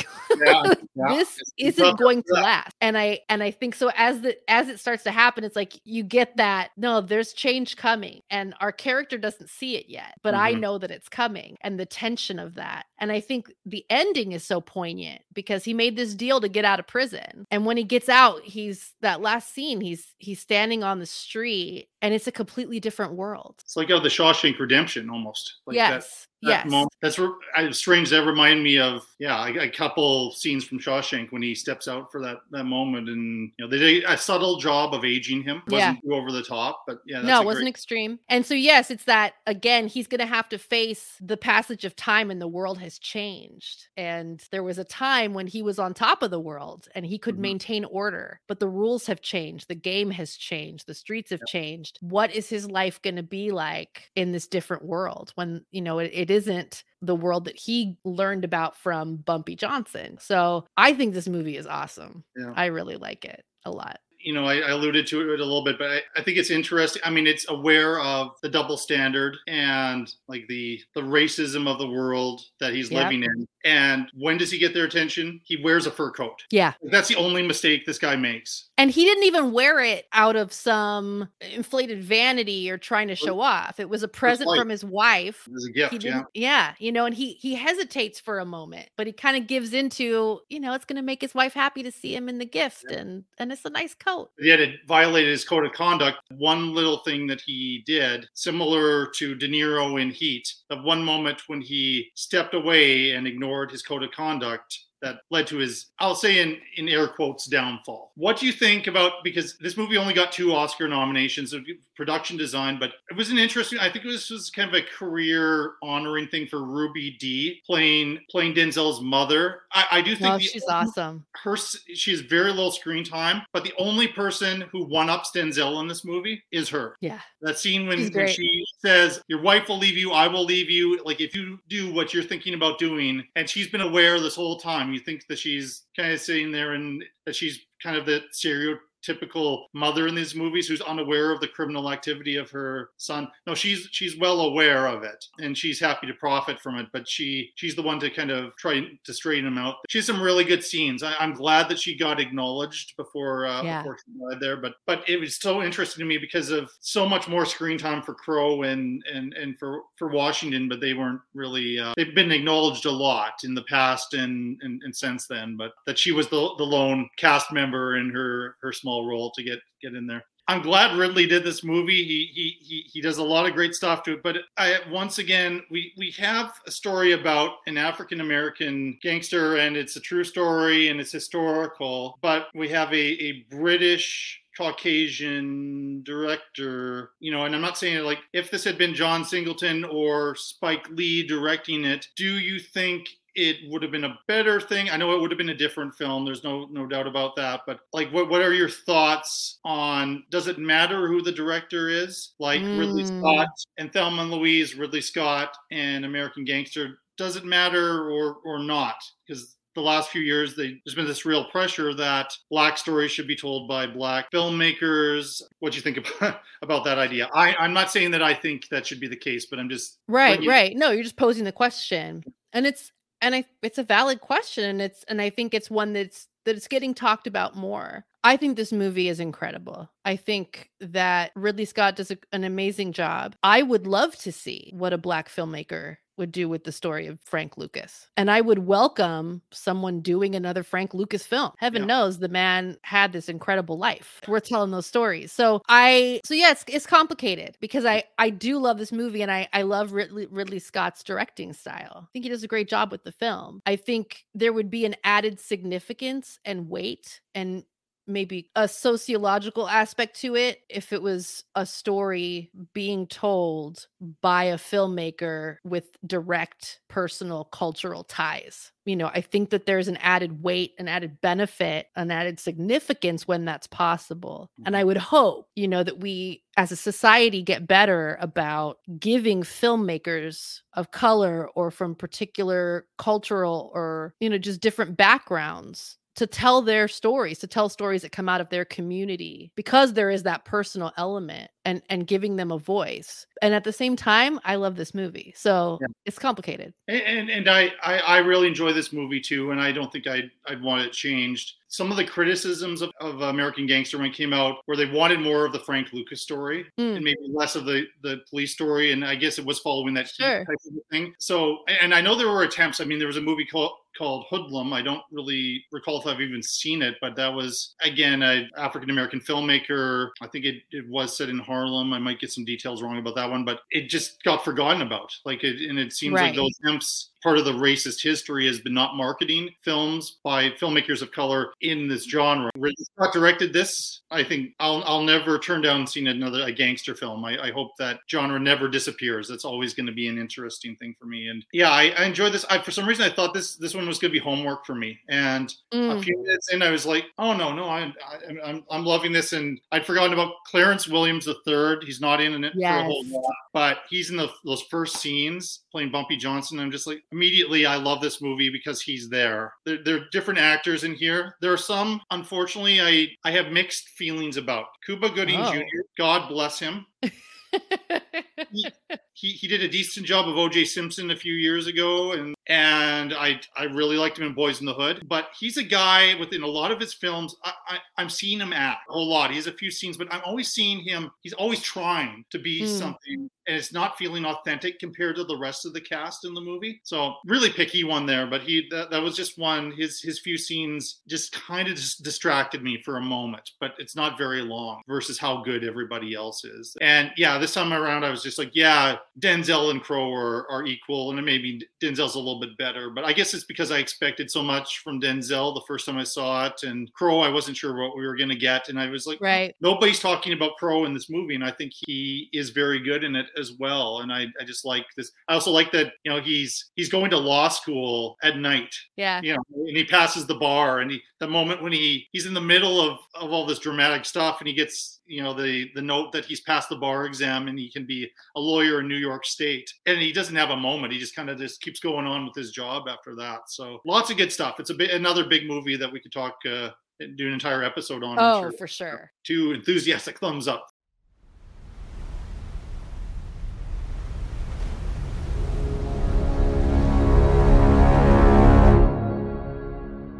A king has his reign.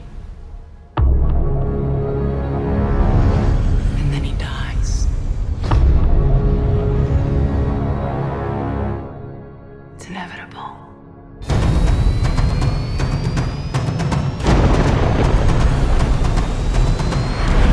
Prometheus has landed. These are ancient civilizations that were separated by centuries, and yet this same pictogram was discovered in every one of them. They're smiling. I think they want us to come and find them. We're all here because of a map you 2 kids found in a cave. Not a map. An invitation. From whom? Please tell me you can read that.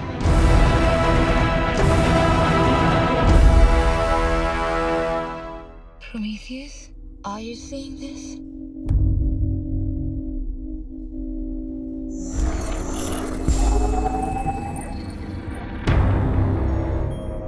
Whatever that probe is picking up, it's reading life form.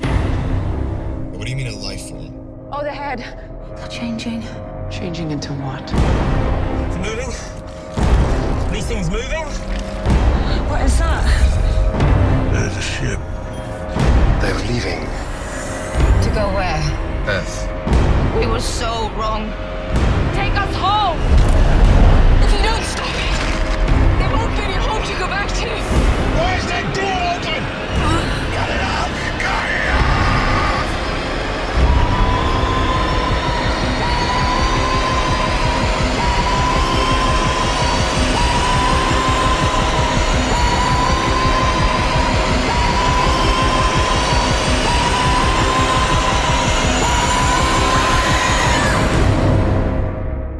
Big things have small beginnings.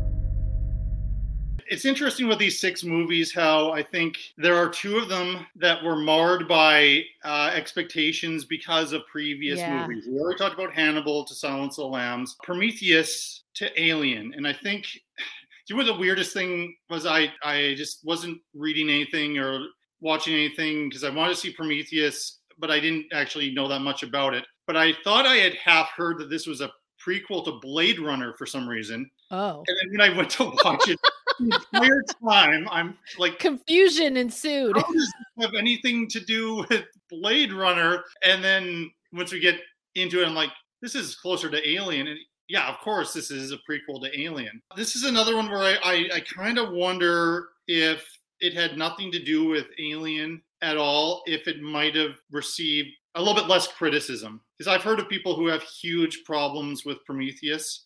Oh, yeah. I like it. Visually, it's really interesting. Again, the cast is terrific.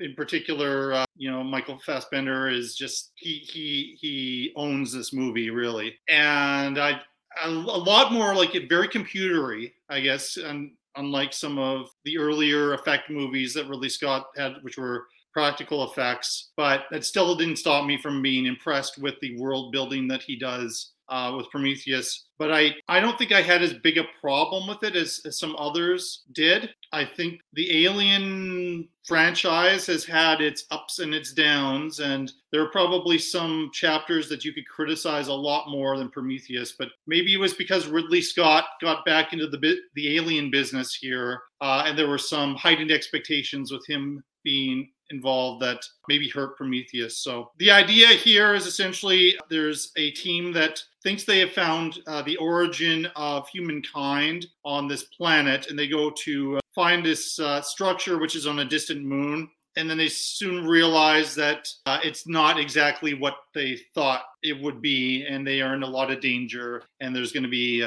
great violence in here. And then it does feel like an Alien movie where we have a variety of characters. Some of them we like, some of them we don't like, some of them make horrible mistakes, and we start to see how that plays out. But I still think there's some really amazing moments here. Naomi Rapace, I always have to check to make sure I'm pronouncing her last name. Yeah.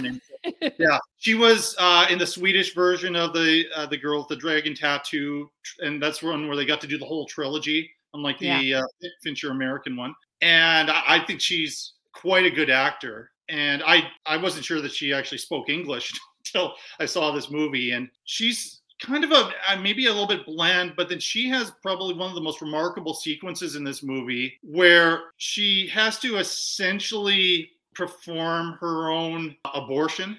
And it is a graphic and grisly and painful sequence. And a lot of special effects, lots of gore, but so well acted by her. Point on, like, that character to me was solid, was very, very strong. Some of the other performances were okay to not great. I don't think the first time, or maybe the first time, 2 times I saw it, I realized how stiff Charlize Theron is in it.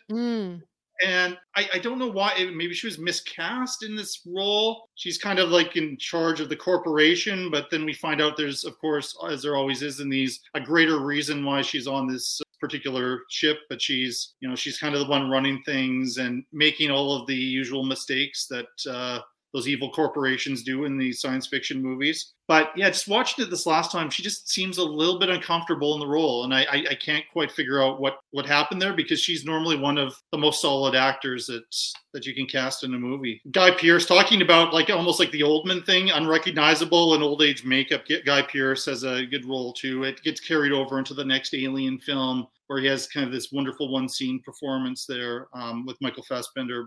And Idris Elba shows up again. I did notice, and I had forgotten how much Ridley Scott does work with the same people, kind of like Tony Scott, his brother, and a lot of these great filmmakers. I'm about to do a show on Wes Anderson, of course, where there's tons of people that come in and out of his films too.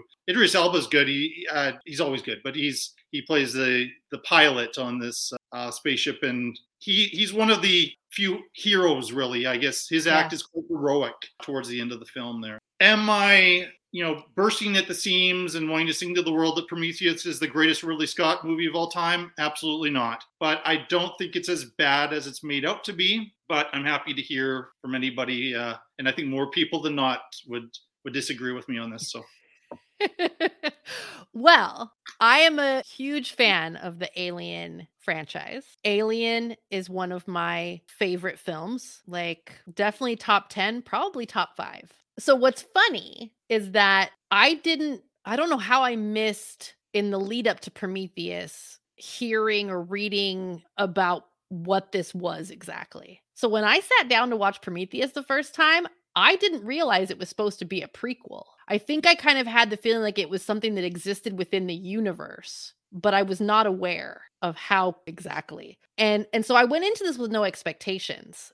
And that was very helpful, because right from the jump, I really like this film. And I'll tell you, with subsequent watches, I like it more every time I see it. I think this is one of those movies that, again, Ridley Scott, he loves to explore these big overarching themes, these philosophical or existential questions. Stuff like that, you don't always get the nuance of in one viewing. It's subsequent viewings where some of that stuff really gets in there and you can really dig into it and see what he's trying to say or what questions he's posing for you as a viewer to answer for yourself. And I think this movie is full of that. And you get that signature kind of world building mastery. You get these gorgeous visuals. The space jockey engineers, they look like they're carved out of marble. It's incredible. They look incredible. The ship, like all of the tech, everything looks great.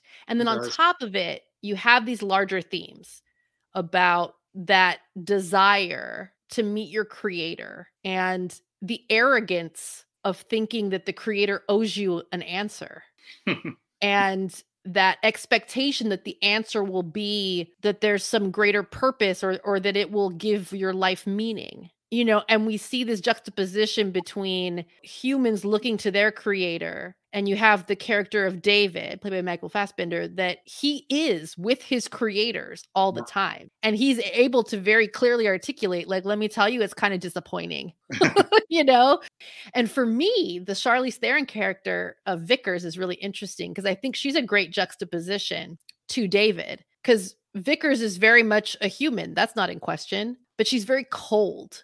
She's very shut off. You can tell like she doesn't have a lot of connections with people.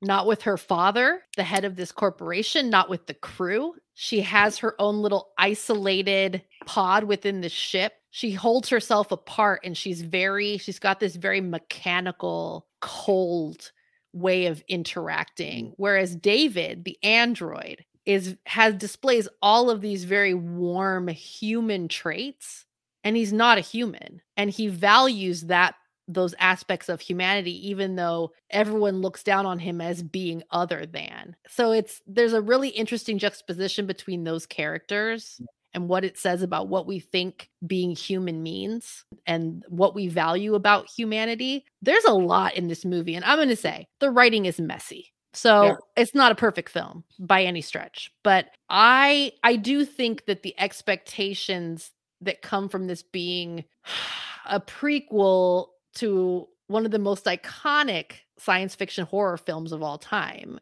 and this, you know, just really important franchise does hurt this film because those expectations, it's hard for people to look past that. And I get it. And it's really kind of an accident that I was able to enjoy this the first time without those expectations. And I continue to enjoy it more and more every time. Well, that's why I kind of now don't like to read anything ahead of a release of a movie. I want to go in and just judge for myself. Yeah. So I was coming in almost biased, but I had some mistaken information about it having something to do with Blade Runner. Right. And I told somebody afterwards, like, who on earth told you it was about Blade Runner? No, it's about Alien. And everybody knew that. But I think just going in and just watching it as this is just a Ridley Scott science fiction movie, let's see what it is, would probably give you your purest viewing experience. But you're right. I was almost, this is one where I was almost nervous to review it because I still don't think I have my head around all of the ideas. Right. Because after that first act, it gets pretty heady. But getting back to the point you were making about that wanting to meet your creator, this was a cross theme I saw with Blade Runner, where the replicants their mission is to find their creator and figure out what was the purpose for, and then they themselves are, at least Rutger Hauer is disappointed in what he finds. And so I think this is something that Ridley Scott obviously is interested in. And there's a lot of interesting stuff here. So to completely dismiss the movie because it didn't meet your expectations of an Alien movie, or you don't really see the creature until pretty late. And I don't know. It's just a gorgeous film to look at. One thing about a little bit, this seemed like one of the ones where, and we'll be talking about The Martian pretty soon, where they were trying to curb the swearing in it. I forget if it had with the gore and everything. I don't know if it had a R or PG-13 rating, but it felt like they were trying to avoid using the F word or limit it or something. And I wasn't quite sure what the reason was, because if this is part of the Alien has always to me been an R-rated franchise. Why would you hold back? The writers, I think one of the writers was a guy who was part of the TV show Lost. Damon Lindelof. which was at the time, I mean, yeah, that was the TV show, and talk about a show that has big philosophical ideas throughout, and leaves its audience guessing along the way. I think they're the right person for the material, but yeah, I guess you're right. There are just some things that don't completely click there. One of the points I wanted that you said, so that maybe would help me kind of justify the Charlize Theron performance, is the stiffness. You think I'm picking up on, like, this idea that they intentionally wanted her to be a human who acts like an android or a robot, and that maybe that's my read. That's the read that I get from it, is that I think that's intentional. Because I mean, the film's been criticized, but I've heard over and over her performance being criticized. And maybe this time I was like looking for, well, what is it? What is that thing? But if that was a choice to do it that way, but I don't know. It seems to me at points she's not that comfortable with the dialogue. Right. Still, and that could be a little bit wooden about the line delivery, which still doesn't indicate that she's a human. No, I hear you. Well, and it's interesting, the whole Damon Lindelof of it all, because I love the man's work. Yeah, me too. I definitely I agree with some folks who find that on certain projects, his inclinations towards the open-ended question and mystery doesn't work in all projects. Yeah. And he's had some real successes with that, and some things that don't do as well, because sometimes it's the format, sometimes it's elements of the story that it's just really difficult to convey those open-ended questions in a way that's going to satisfy audiences. So I really enjoy his writing overall, and he was the writer showrunner of The Leftovers. And I read the book. That television series, I love it. I've heard good things about it.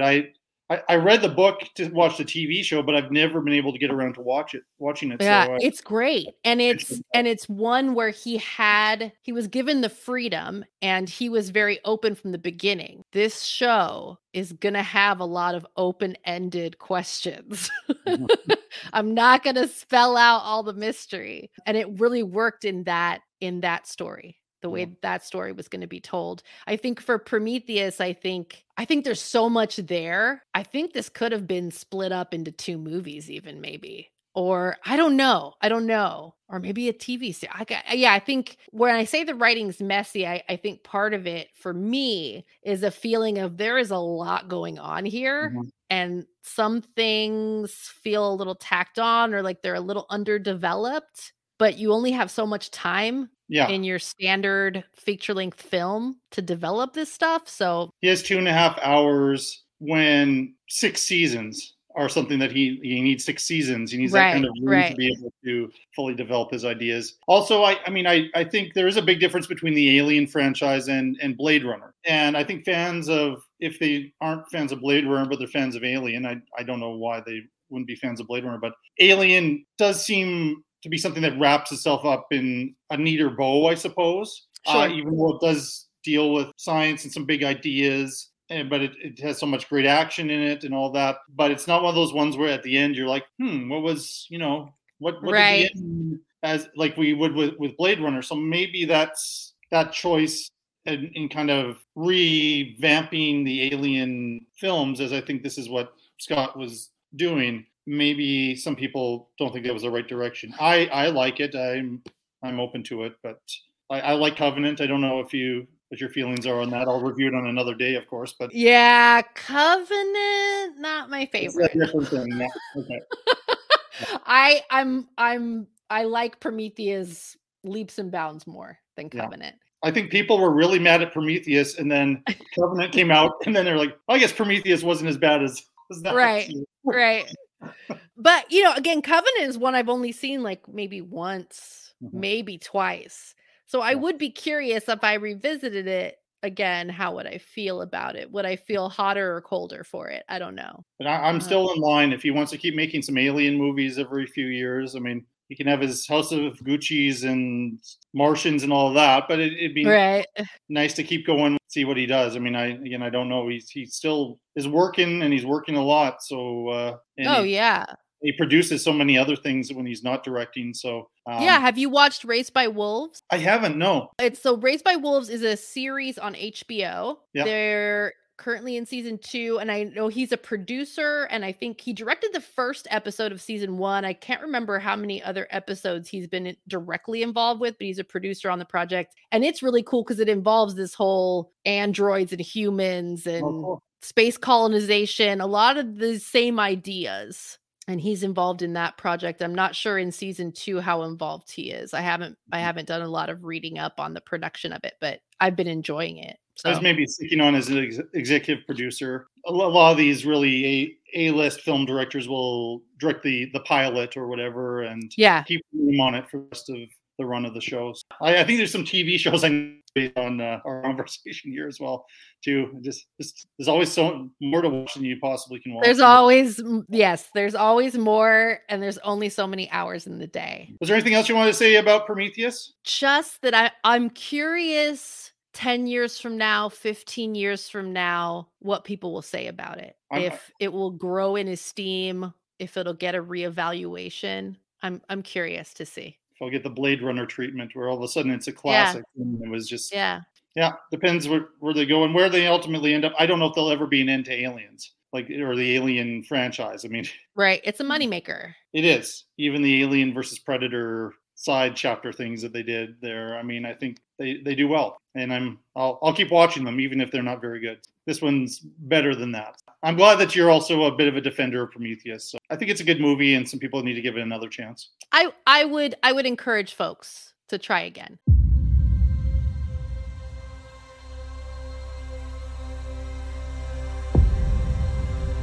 I guarantee you that at some point, everything's gonna go south on you. Ready? And you're gonna say, this is it. This is how I end. Commander, Mark is dead. We have to go now.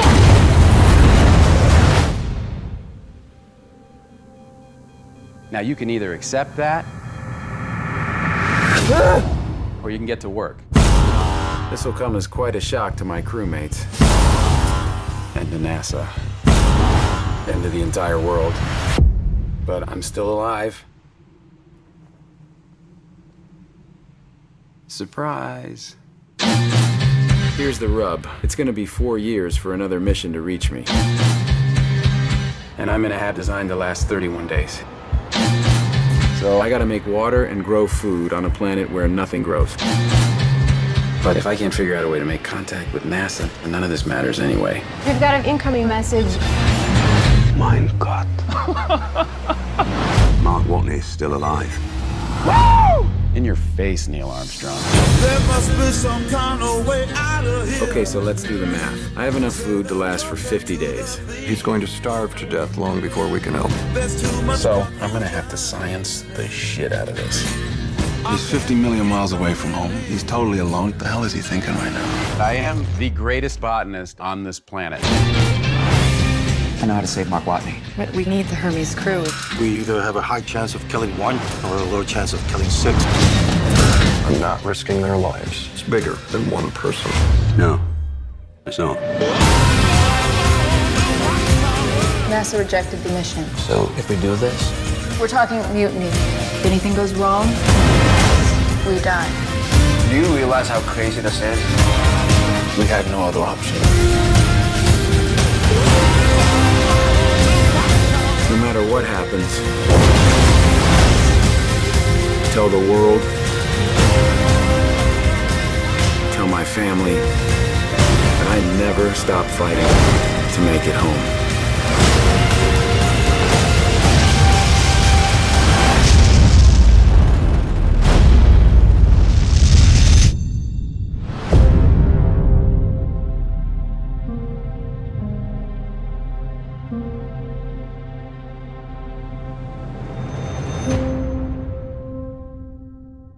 I listened to The Martian as an audio book, and I really enjoyed it. I forget who was the reader for it, but he did a really good job with it. Like Mark Watney being this man who, after the accident, gets stranded on Mars, and people think that he's dead. The voice of that guy who did the audiobook was kind of a little bit sarcastic. It was a little bit of a quasi Harrison Ford type of a thing, which is really charming and worked well. But then the movie came out, and it was like, Matt Damon's playing the role. And then I just was having trouble figuring out how that was going to work. But I was excited that the movie was coming out. And Ridley Scott, who he's done a lot of world building here, but this was kind of a down-to-earth science fiction film, using, the cooperation of NASA and what would really happen if this type of thing had actually occurred, which there's a lot of scientific jargon. And somehow Ridley Scott managed to make, as well as everybody involved, and Matt Damon in particular, made this a very entertaining commercial film with The Martian. It led it into the Oscar business there. I don't think it got a Best Director nomination, but it was up for Best Picture, and Damon obviously for Best Actor. They love these movies where part of it's a one-man show. It's got a bit of a Castaway type of a quality to it here, where he's a brilliant man and he's a botanist, and he's able to figure out how to grow food on Mars, because he could be there for the rest of his life, or it could be years before they're able to figure out a way to rescue him, or the next landing on Mars was something like it was going to be 4 years later or something like that, and he would run out of food and time by that point. So it's fascinating to watch all of that, and I think all of these sequences on Mars are great. Matt Damon is awesome in it, and the book does focus for a long time on Mars before we get back to Earth. In the film version, they go to Earth a little bit sooner, and all-star, like all these, an all-star cast of people. I love seeing Jeff Daniels. Anytime Jeff Daniels is in a movie, even if it's not a great movie, I got to meet him once. Just a great actor. I still think he's underrated, even though he's been around forever. And he's the head of NASA, and he's the one who kind of declares that Mark Watney is dead, and then they have to backtrack and problem solve and figure out a way to communicate with him and then rescue him. I do think, though, unfortunately, the stuff on Earth is not anywhere as interesting as the survival story that happens on Mars. So I love the movie. I'm just being nitpicky with some of the criticisms, but if that was just kind of something I noticed again this time, that when we go back to Mars, I'd be like, oh, good. I'm more interested to watch the stuff that's happening here than all of these really smart people trying to come up with different ways to try to rescue him, even though that was important for the whole arc of the film and those two worlds, two pieces together. But in this group of movies, it's maybe a little bit in the middle, a little bit hot, maybe a little bit above average in there, but it's in the middle of the pack for me. But Matt Damon's performance, I think, is truly the highlight, and just Scott's direction and the technical pieces, and again the music choices. Starman, the David Bowie thing is so obvious, yet somehow I got chills seeing it in the movie theater when that kicked in. I knew it was coming at some point, and it's a montage, which is the most cliche-ish thing that you could put at this particular moment, but I'm still like, yay movie. There's more good stuff than that in The Martian, so I'd recommend it highly. What are your thoughts on it? I agree. I think this is a great film. It's, this is a different kind of space movie for Ridley Scott, because this is kind of more of a space drama. And again, in some regards, not the most original idea, because you have like movies like Apollo 13 and The Right Stuff, things that are about space missions where problems have arisen and how are they going to mitigate these issues to have a successful mission and bring the astronauts home. Like, we've seen movies along that vein before. I haven't read the book, but I do get that impression that we get the science here. And I love that Ridley Scott really incorporates that and makes it an important part of this film to show them doing the science stuff and have it be interesting and feel authentic. Of course, I'm a layperson, so what do I know about astrophysics and botany and all that stuff? I don't know. But it seemed a little more credible than the science in some films where they're less interested in the science and more just interested in the adventure of it or the dramatic tension of it. This one, you get both. You get all of those things. And it is really fun to watch him science. And not everybody can pull that off. And I think that he does. And that Matt Damon does. really humanizes this character that could very easily come across as too intelligent to be relatable, but he's not. He's very relatable. And yeah, the music cues and I think too, Ridley Scott again with his ability to film these just gorgeous visuals and put you in the middle of a world that you've never been to before. To do that here, you take something like a space drama, which we've seen other instances of, but it is so epic and grand. Those Mars landscapes, it's just, I think it's really well done. And I do agree, like I'm definitely more interested to see what's happening on Mars than I am what's happening on Earth. But I think one way that it's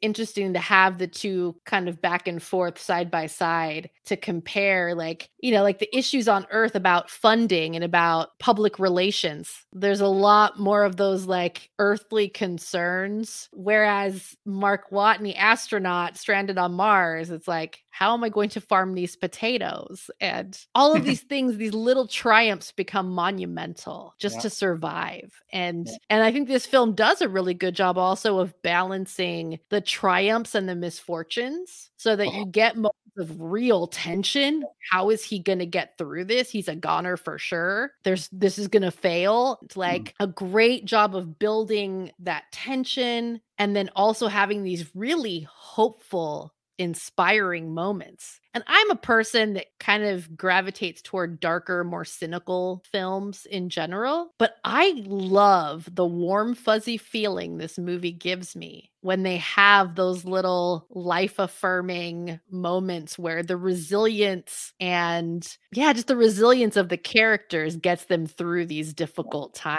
And you have this triumph. Like it's a really good feeling watching this movie for me. Yeah, and I know it does feel in some ways like a for-your consideration type of a movie, how it's laid out, but each step is just so well handled. There's a moment that I hadn't really thought of until you mentioned that key moment in American Gangster where he steps out of prison and he's like, what do I do now? We have a similar moment to that for Matt Damon where, spoilers, the movie does actually get back to Earth. Be a bit of a downer film. Yeah. I'd admire it, but it would be a downer film with that. But there's this moment where he's like sitting there and he's having a cup of coffee and he's just watching everything happen. And it's like he is the Martian. He is an alien on his own planet, Yeah. It's just this really nice, another kind of nice Ridley Scott working with a great actor type of a moment. Yeah, that's a great point. I would criticize, I noticed that this time they would telegraph a crisis though. There would be like Jeff Daniels are having some meeting on Earth and say, well, we'll just hope nothing bad happens. And then we switch to Mars. It's like, okay, something bad's going to happen. And of course, yes, that part of the ship explodes there. Right. And Matt Damon's potato harvest is gone completely and he has to start all over again. Whereas I would rather that not be us led into that moment. I think that's just a small piece of, like, the writing on the whole is really good. But I just noticed that was the most blatant example of it, but I think there were other moments along the way where they were hinting at what's going to happen next. I don't know, preparing the audience for it. And I don't like that. I would rather think it's just a regular old scene when something really dramatic happens and then I'm actually shocked by it. Here I was like, oh, this is the Act 2 crisis. All right, so here we go. But on the other end of the scale, like this, the climax of this film and the rescue of it, I mean, it's an insane idea. Yeah. And when it's happening, I know exactly what's going to happen. I read the book, I've seen the movie before, but my heart is still in my throat when Jessica Chastain and Matt Damon are stuck there in space. And it's just like, if this missed, it would be as horrifying as that scene in 2001: A Space Odyssey when that, the one astronaut goes flying into space and his body will just be there forever. I mean, it's an exciting film. And so maybe some things are a little bit for your consideration or formulaic, but we're in the hands of a master director. And that makes all the difference, as well as just if you can have the cast that he has, then even the worst scene in the movie is going to be better than the best scene in some other movies. So, yeah, I really enjoyed The Martian. I'm not sure what else I want to say about it other than that, but I wanted to shout out Jeff Daniels, and there's a lot of familiar faces. Sean Bean's in it, and he doesn't actually die, which is kind of a nice... He lives! Sean Bean lives! Michael Pena? Michael Peña is great in this.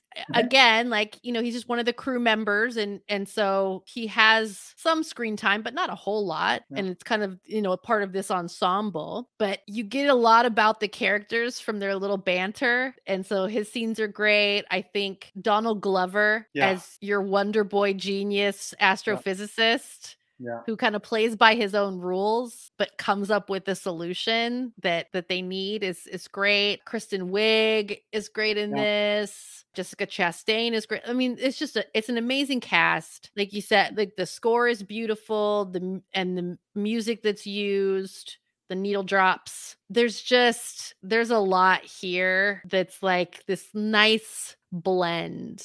Matt Damon carrying the scenes where he's alone and does a great job. And then the other scenes where there's an ensemble cast all of a sudden, with NASA or the JPL physicists, like there's just a lot of juggling of all these different elements that I think they pulled off really well. I think it earned its hype. It met expectations and show that even if a movie gets the hype of, say, a Gladiator or a Thelma and Louise, sometimes it actually can satisfy most people, even though I'm sure there's people out there that don't like The Martian for one reason or the other. Oh, of course. Well, and that's okay. It's okay to not like it, but it's okay to not like it. We don't all like the same things. It's fine. Again, I enjoyed all 6 of these, and I think I think 4 of the 6 you enjoyed. So and even the 2 that I'm about, it's a personal preference thing, and watching them in preparation for our discussion and trying to kind of put aside my personal biases and preferences and just kind of trying to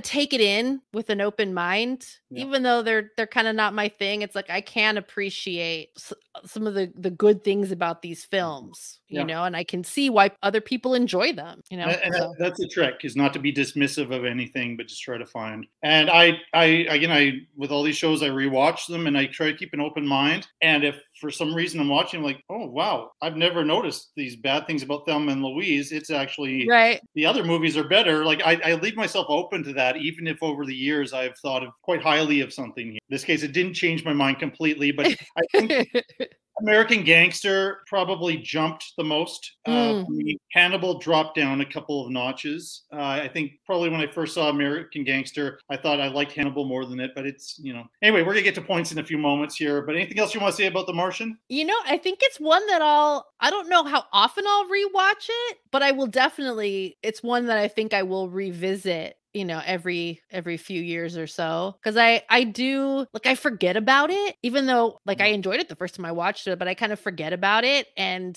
I really had a fun time watching it again. It's just the perfect situation, a very popular book, but a smart book, because you're right. If it wasn't Mark Watney, and if he wasn't such an interesting, and he's an interesting guy in the book, and then he's maybe an even more interesting guy in the movie because of Matt Damon's star power. But if he wasn't relatable or interesting character, then it would be a tough book to get through and a bad movie. But they did everything right with the whole thing leading into the release of the film. So total success story with The Martian. What?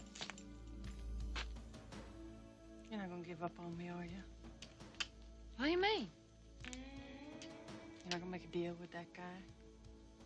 I mean, I just wanna know. Thelma, I'm not making any deals. I mean, I'd understand if you were thinking about it. In a way, you got something to go back for. Jimmy and all. Jimmy's not an option. But, I don't know, something's like crossed over in me, and I can't go back. I mean, I just couldn't live. I know. I know what you mean. Anyway, don't want to end up on the damn Geraldo show. Yeah.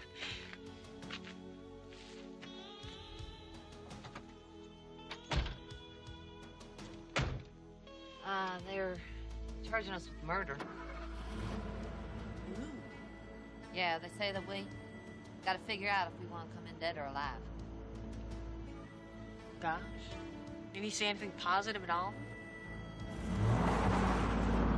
Well, Carmelita, thank you for being on my show again, and I hope you will come back. You're just such an awesome guest, and I always feel lucky when you come on because I've said this before, like you're connected to a lot of really top-notch podcasters there in the U.S., and they want you on your show all the time too. And I'm kind of out here doing this little independent show, and so I appreciate your willingness to come on. No, it's my pleasure. Happy to come back on. Yeah, that would be great. So we'll talk about some other ideas there moving forward here. Down to business, we need to do the points thing. I think they're going to be interesting this time. I think so too. Yeah, we didn't agree completely on all 6 of the movies, which makes for a more interesting podcast, actually. So I think we agreed on Blade Runner, the final cut. So how many points would you give it? So I gave it 17 points. And Thelma and Louise. 5. That was going to be my guess. I was guessing about 5 there. Yeah. Hannibal. 2.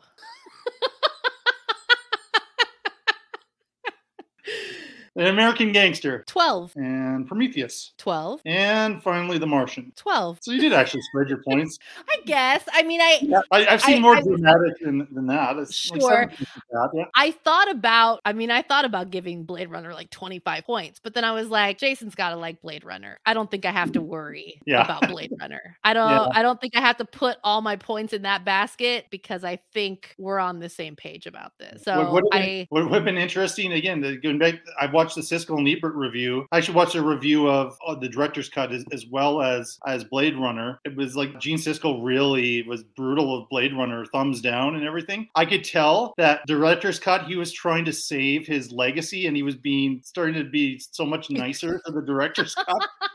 Well, I like the improvements they've made on this, and it is a very popular whatever. And in 82, he just said there were no interesting characters, and the visuals were interesting for 10 minutes, and there was nothing else to it.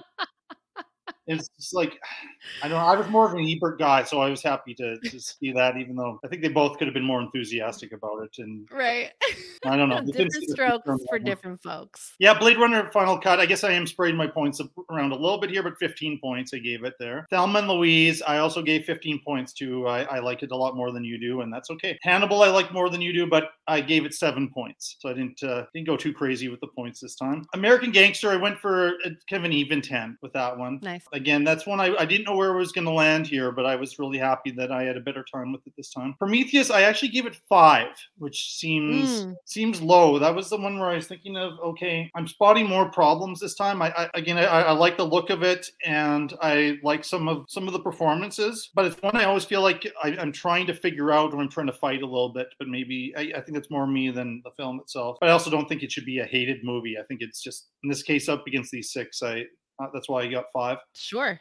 Martian also maybe seems ungenerous. It was 8 points. I kind of had it in the middle, and I like it a lot. I did find it a little bit more, it ties the bows together or the knots together or whatever. I'm not left with a lot of questions at the end of it, even though it had a lot of heavy science. It isn't as thought-provoking as Blade Runner, and it doesn't, I'm always excited to watch Thelma and Louise. The Martian, like you said, every few years I'll maybe take a look at it again, and when I'm in it, I'm like, oh, this is really good. I enjoy it. So a little bit different places with the points here, but what that means is not a shock. I don't think that Blade Runner, the final cut, been shocked if it was otherwise, but that had the most points. It ends up with 32. Next most was American Gangster with 22. Then tie for third, Thelma and Louise and The Martian had 20 points each, followed by in 5th place Prometheus with 17, and Hannibal gets 9. So Hannibal is the movie, it's a DVD version of it that has to leave my movie shelf, and you get to decide what I do with it. Oh. That's a good question. Does anyone take DVD donations? There's a few places here, I think. Yeah, maybe donate it. I'll donate it. Because you don't hate it. You enjoy the movie. So, and I would never tell you to smash it up. You know what I'm saying? Like, no, there's merit in somebody enjoying it. So maybe donate it or gift it to someone you think would appreciate it. I will do that. Thanks for coming on again. And obviously, we'll hear from you again. Want to mention Matt's show, Film Feast. I'm a little bit behind on the episodes. The one I'm listening to right now is the 10 Discoveries of the Year. Oh, that's a good one. Have you been on one of his shows recently? I have, yeah. We recently did an episode on Total Recall. Oh, cool. That was a lot of fun.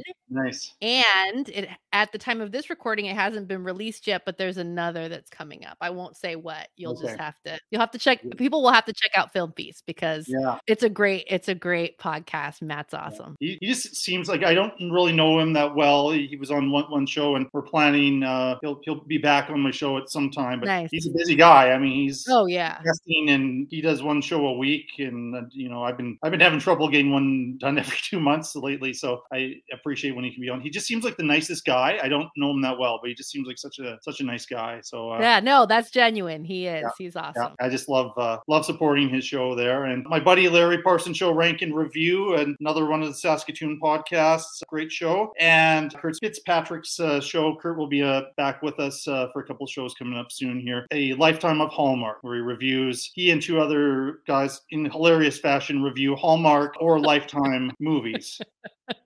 And Kurt's really good because he actually sounds like so straight laced with his humor. Like he seems to be taking these movies very seriously, and so I always want to promote the podcasts out there that my guests are on. Yeah, I keep thinking like maybe you'll have your own podcast at some point, but I don't know if one of these days, someday. Yeah. I feel so fortunate to have had the opportunity to connect with the hosts of all these different podcasts, and they've been so gracious to ask me to come on and talk movies with them, and I love it, and I thoroughly enjoy it, yourself included. Yeah, it's just it's so fun to get to talk to different people. And I mean, I'll be honest, I get to do the easy part. I just show up, I watch some movies, I take some notes, then I show up, I talk to somebody interesting, we have a fun conversation, and then I just keep going, and they do the editing and all of that. One of these days I'll make the commitment, I'll take the plunge, but for now I'm enjoying being a guest. Well, when you do, I will be there anytime you need me, because I appreciate you coming on the show, and I want to be able to pay that back to the best whenever possible. When the day comes, you will be on my list. Let me know. And to those listening again, please, I don't know, I've been, so like my sign off has been like, be kind to one another and stay safe. But it feels like each episode that I do, that's even more true. I'm so happy to concentrate more of my time and energy into watching and talking about movies than some of the other negative stuff that's going on in the world. And I just think people need to be nice to each other, no matter what they believe. And try to see the good in others. It's sometimes tough to do, I know, but just people out there, just take care of yourselves and take care of your neighbors and friends and family. And please tune into the next episode of the Shelf Shedding Movie Show. Thanks so much. Bye.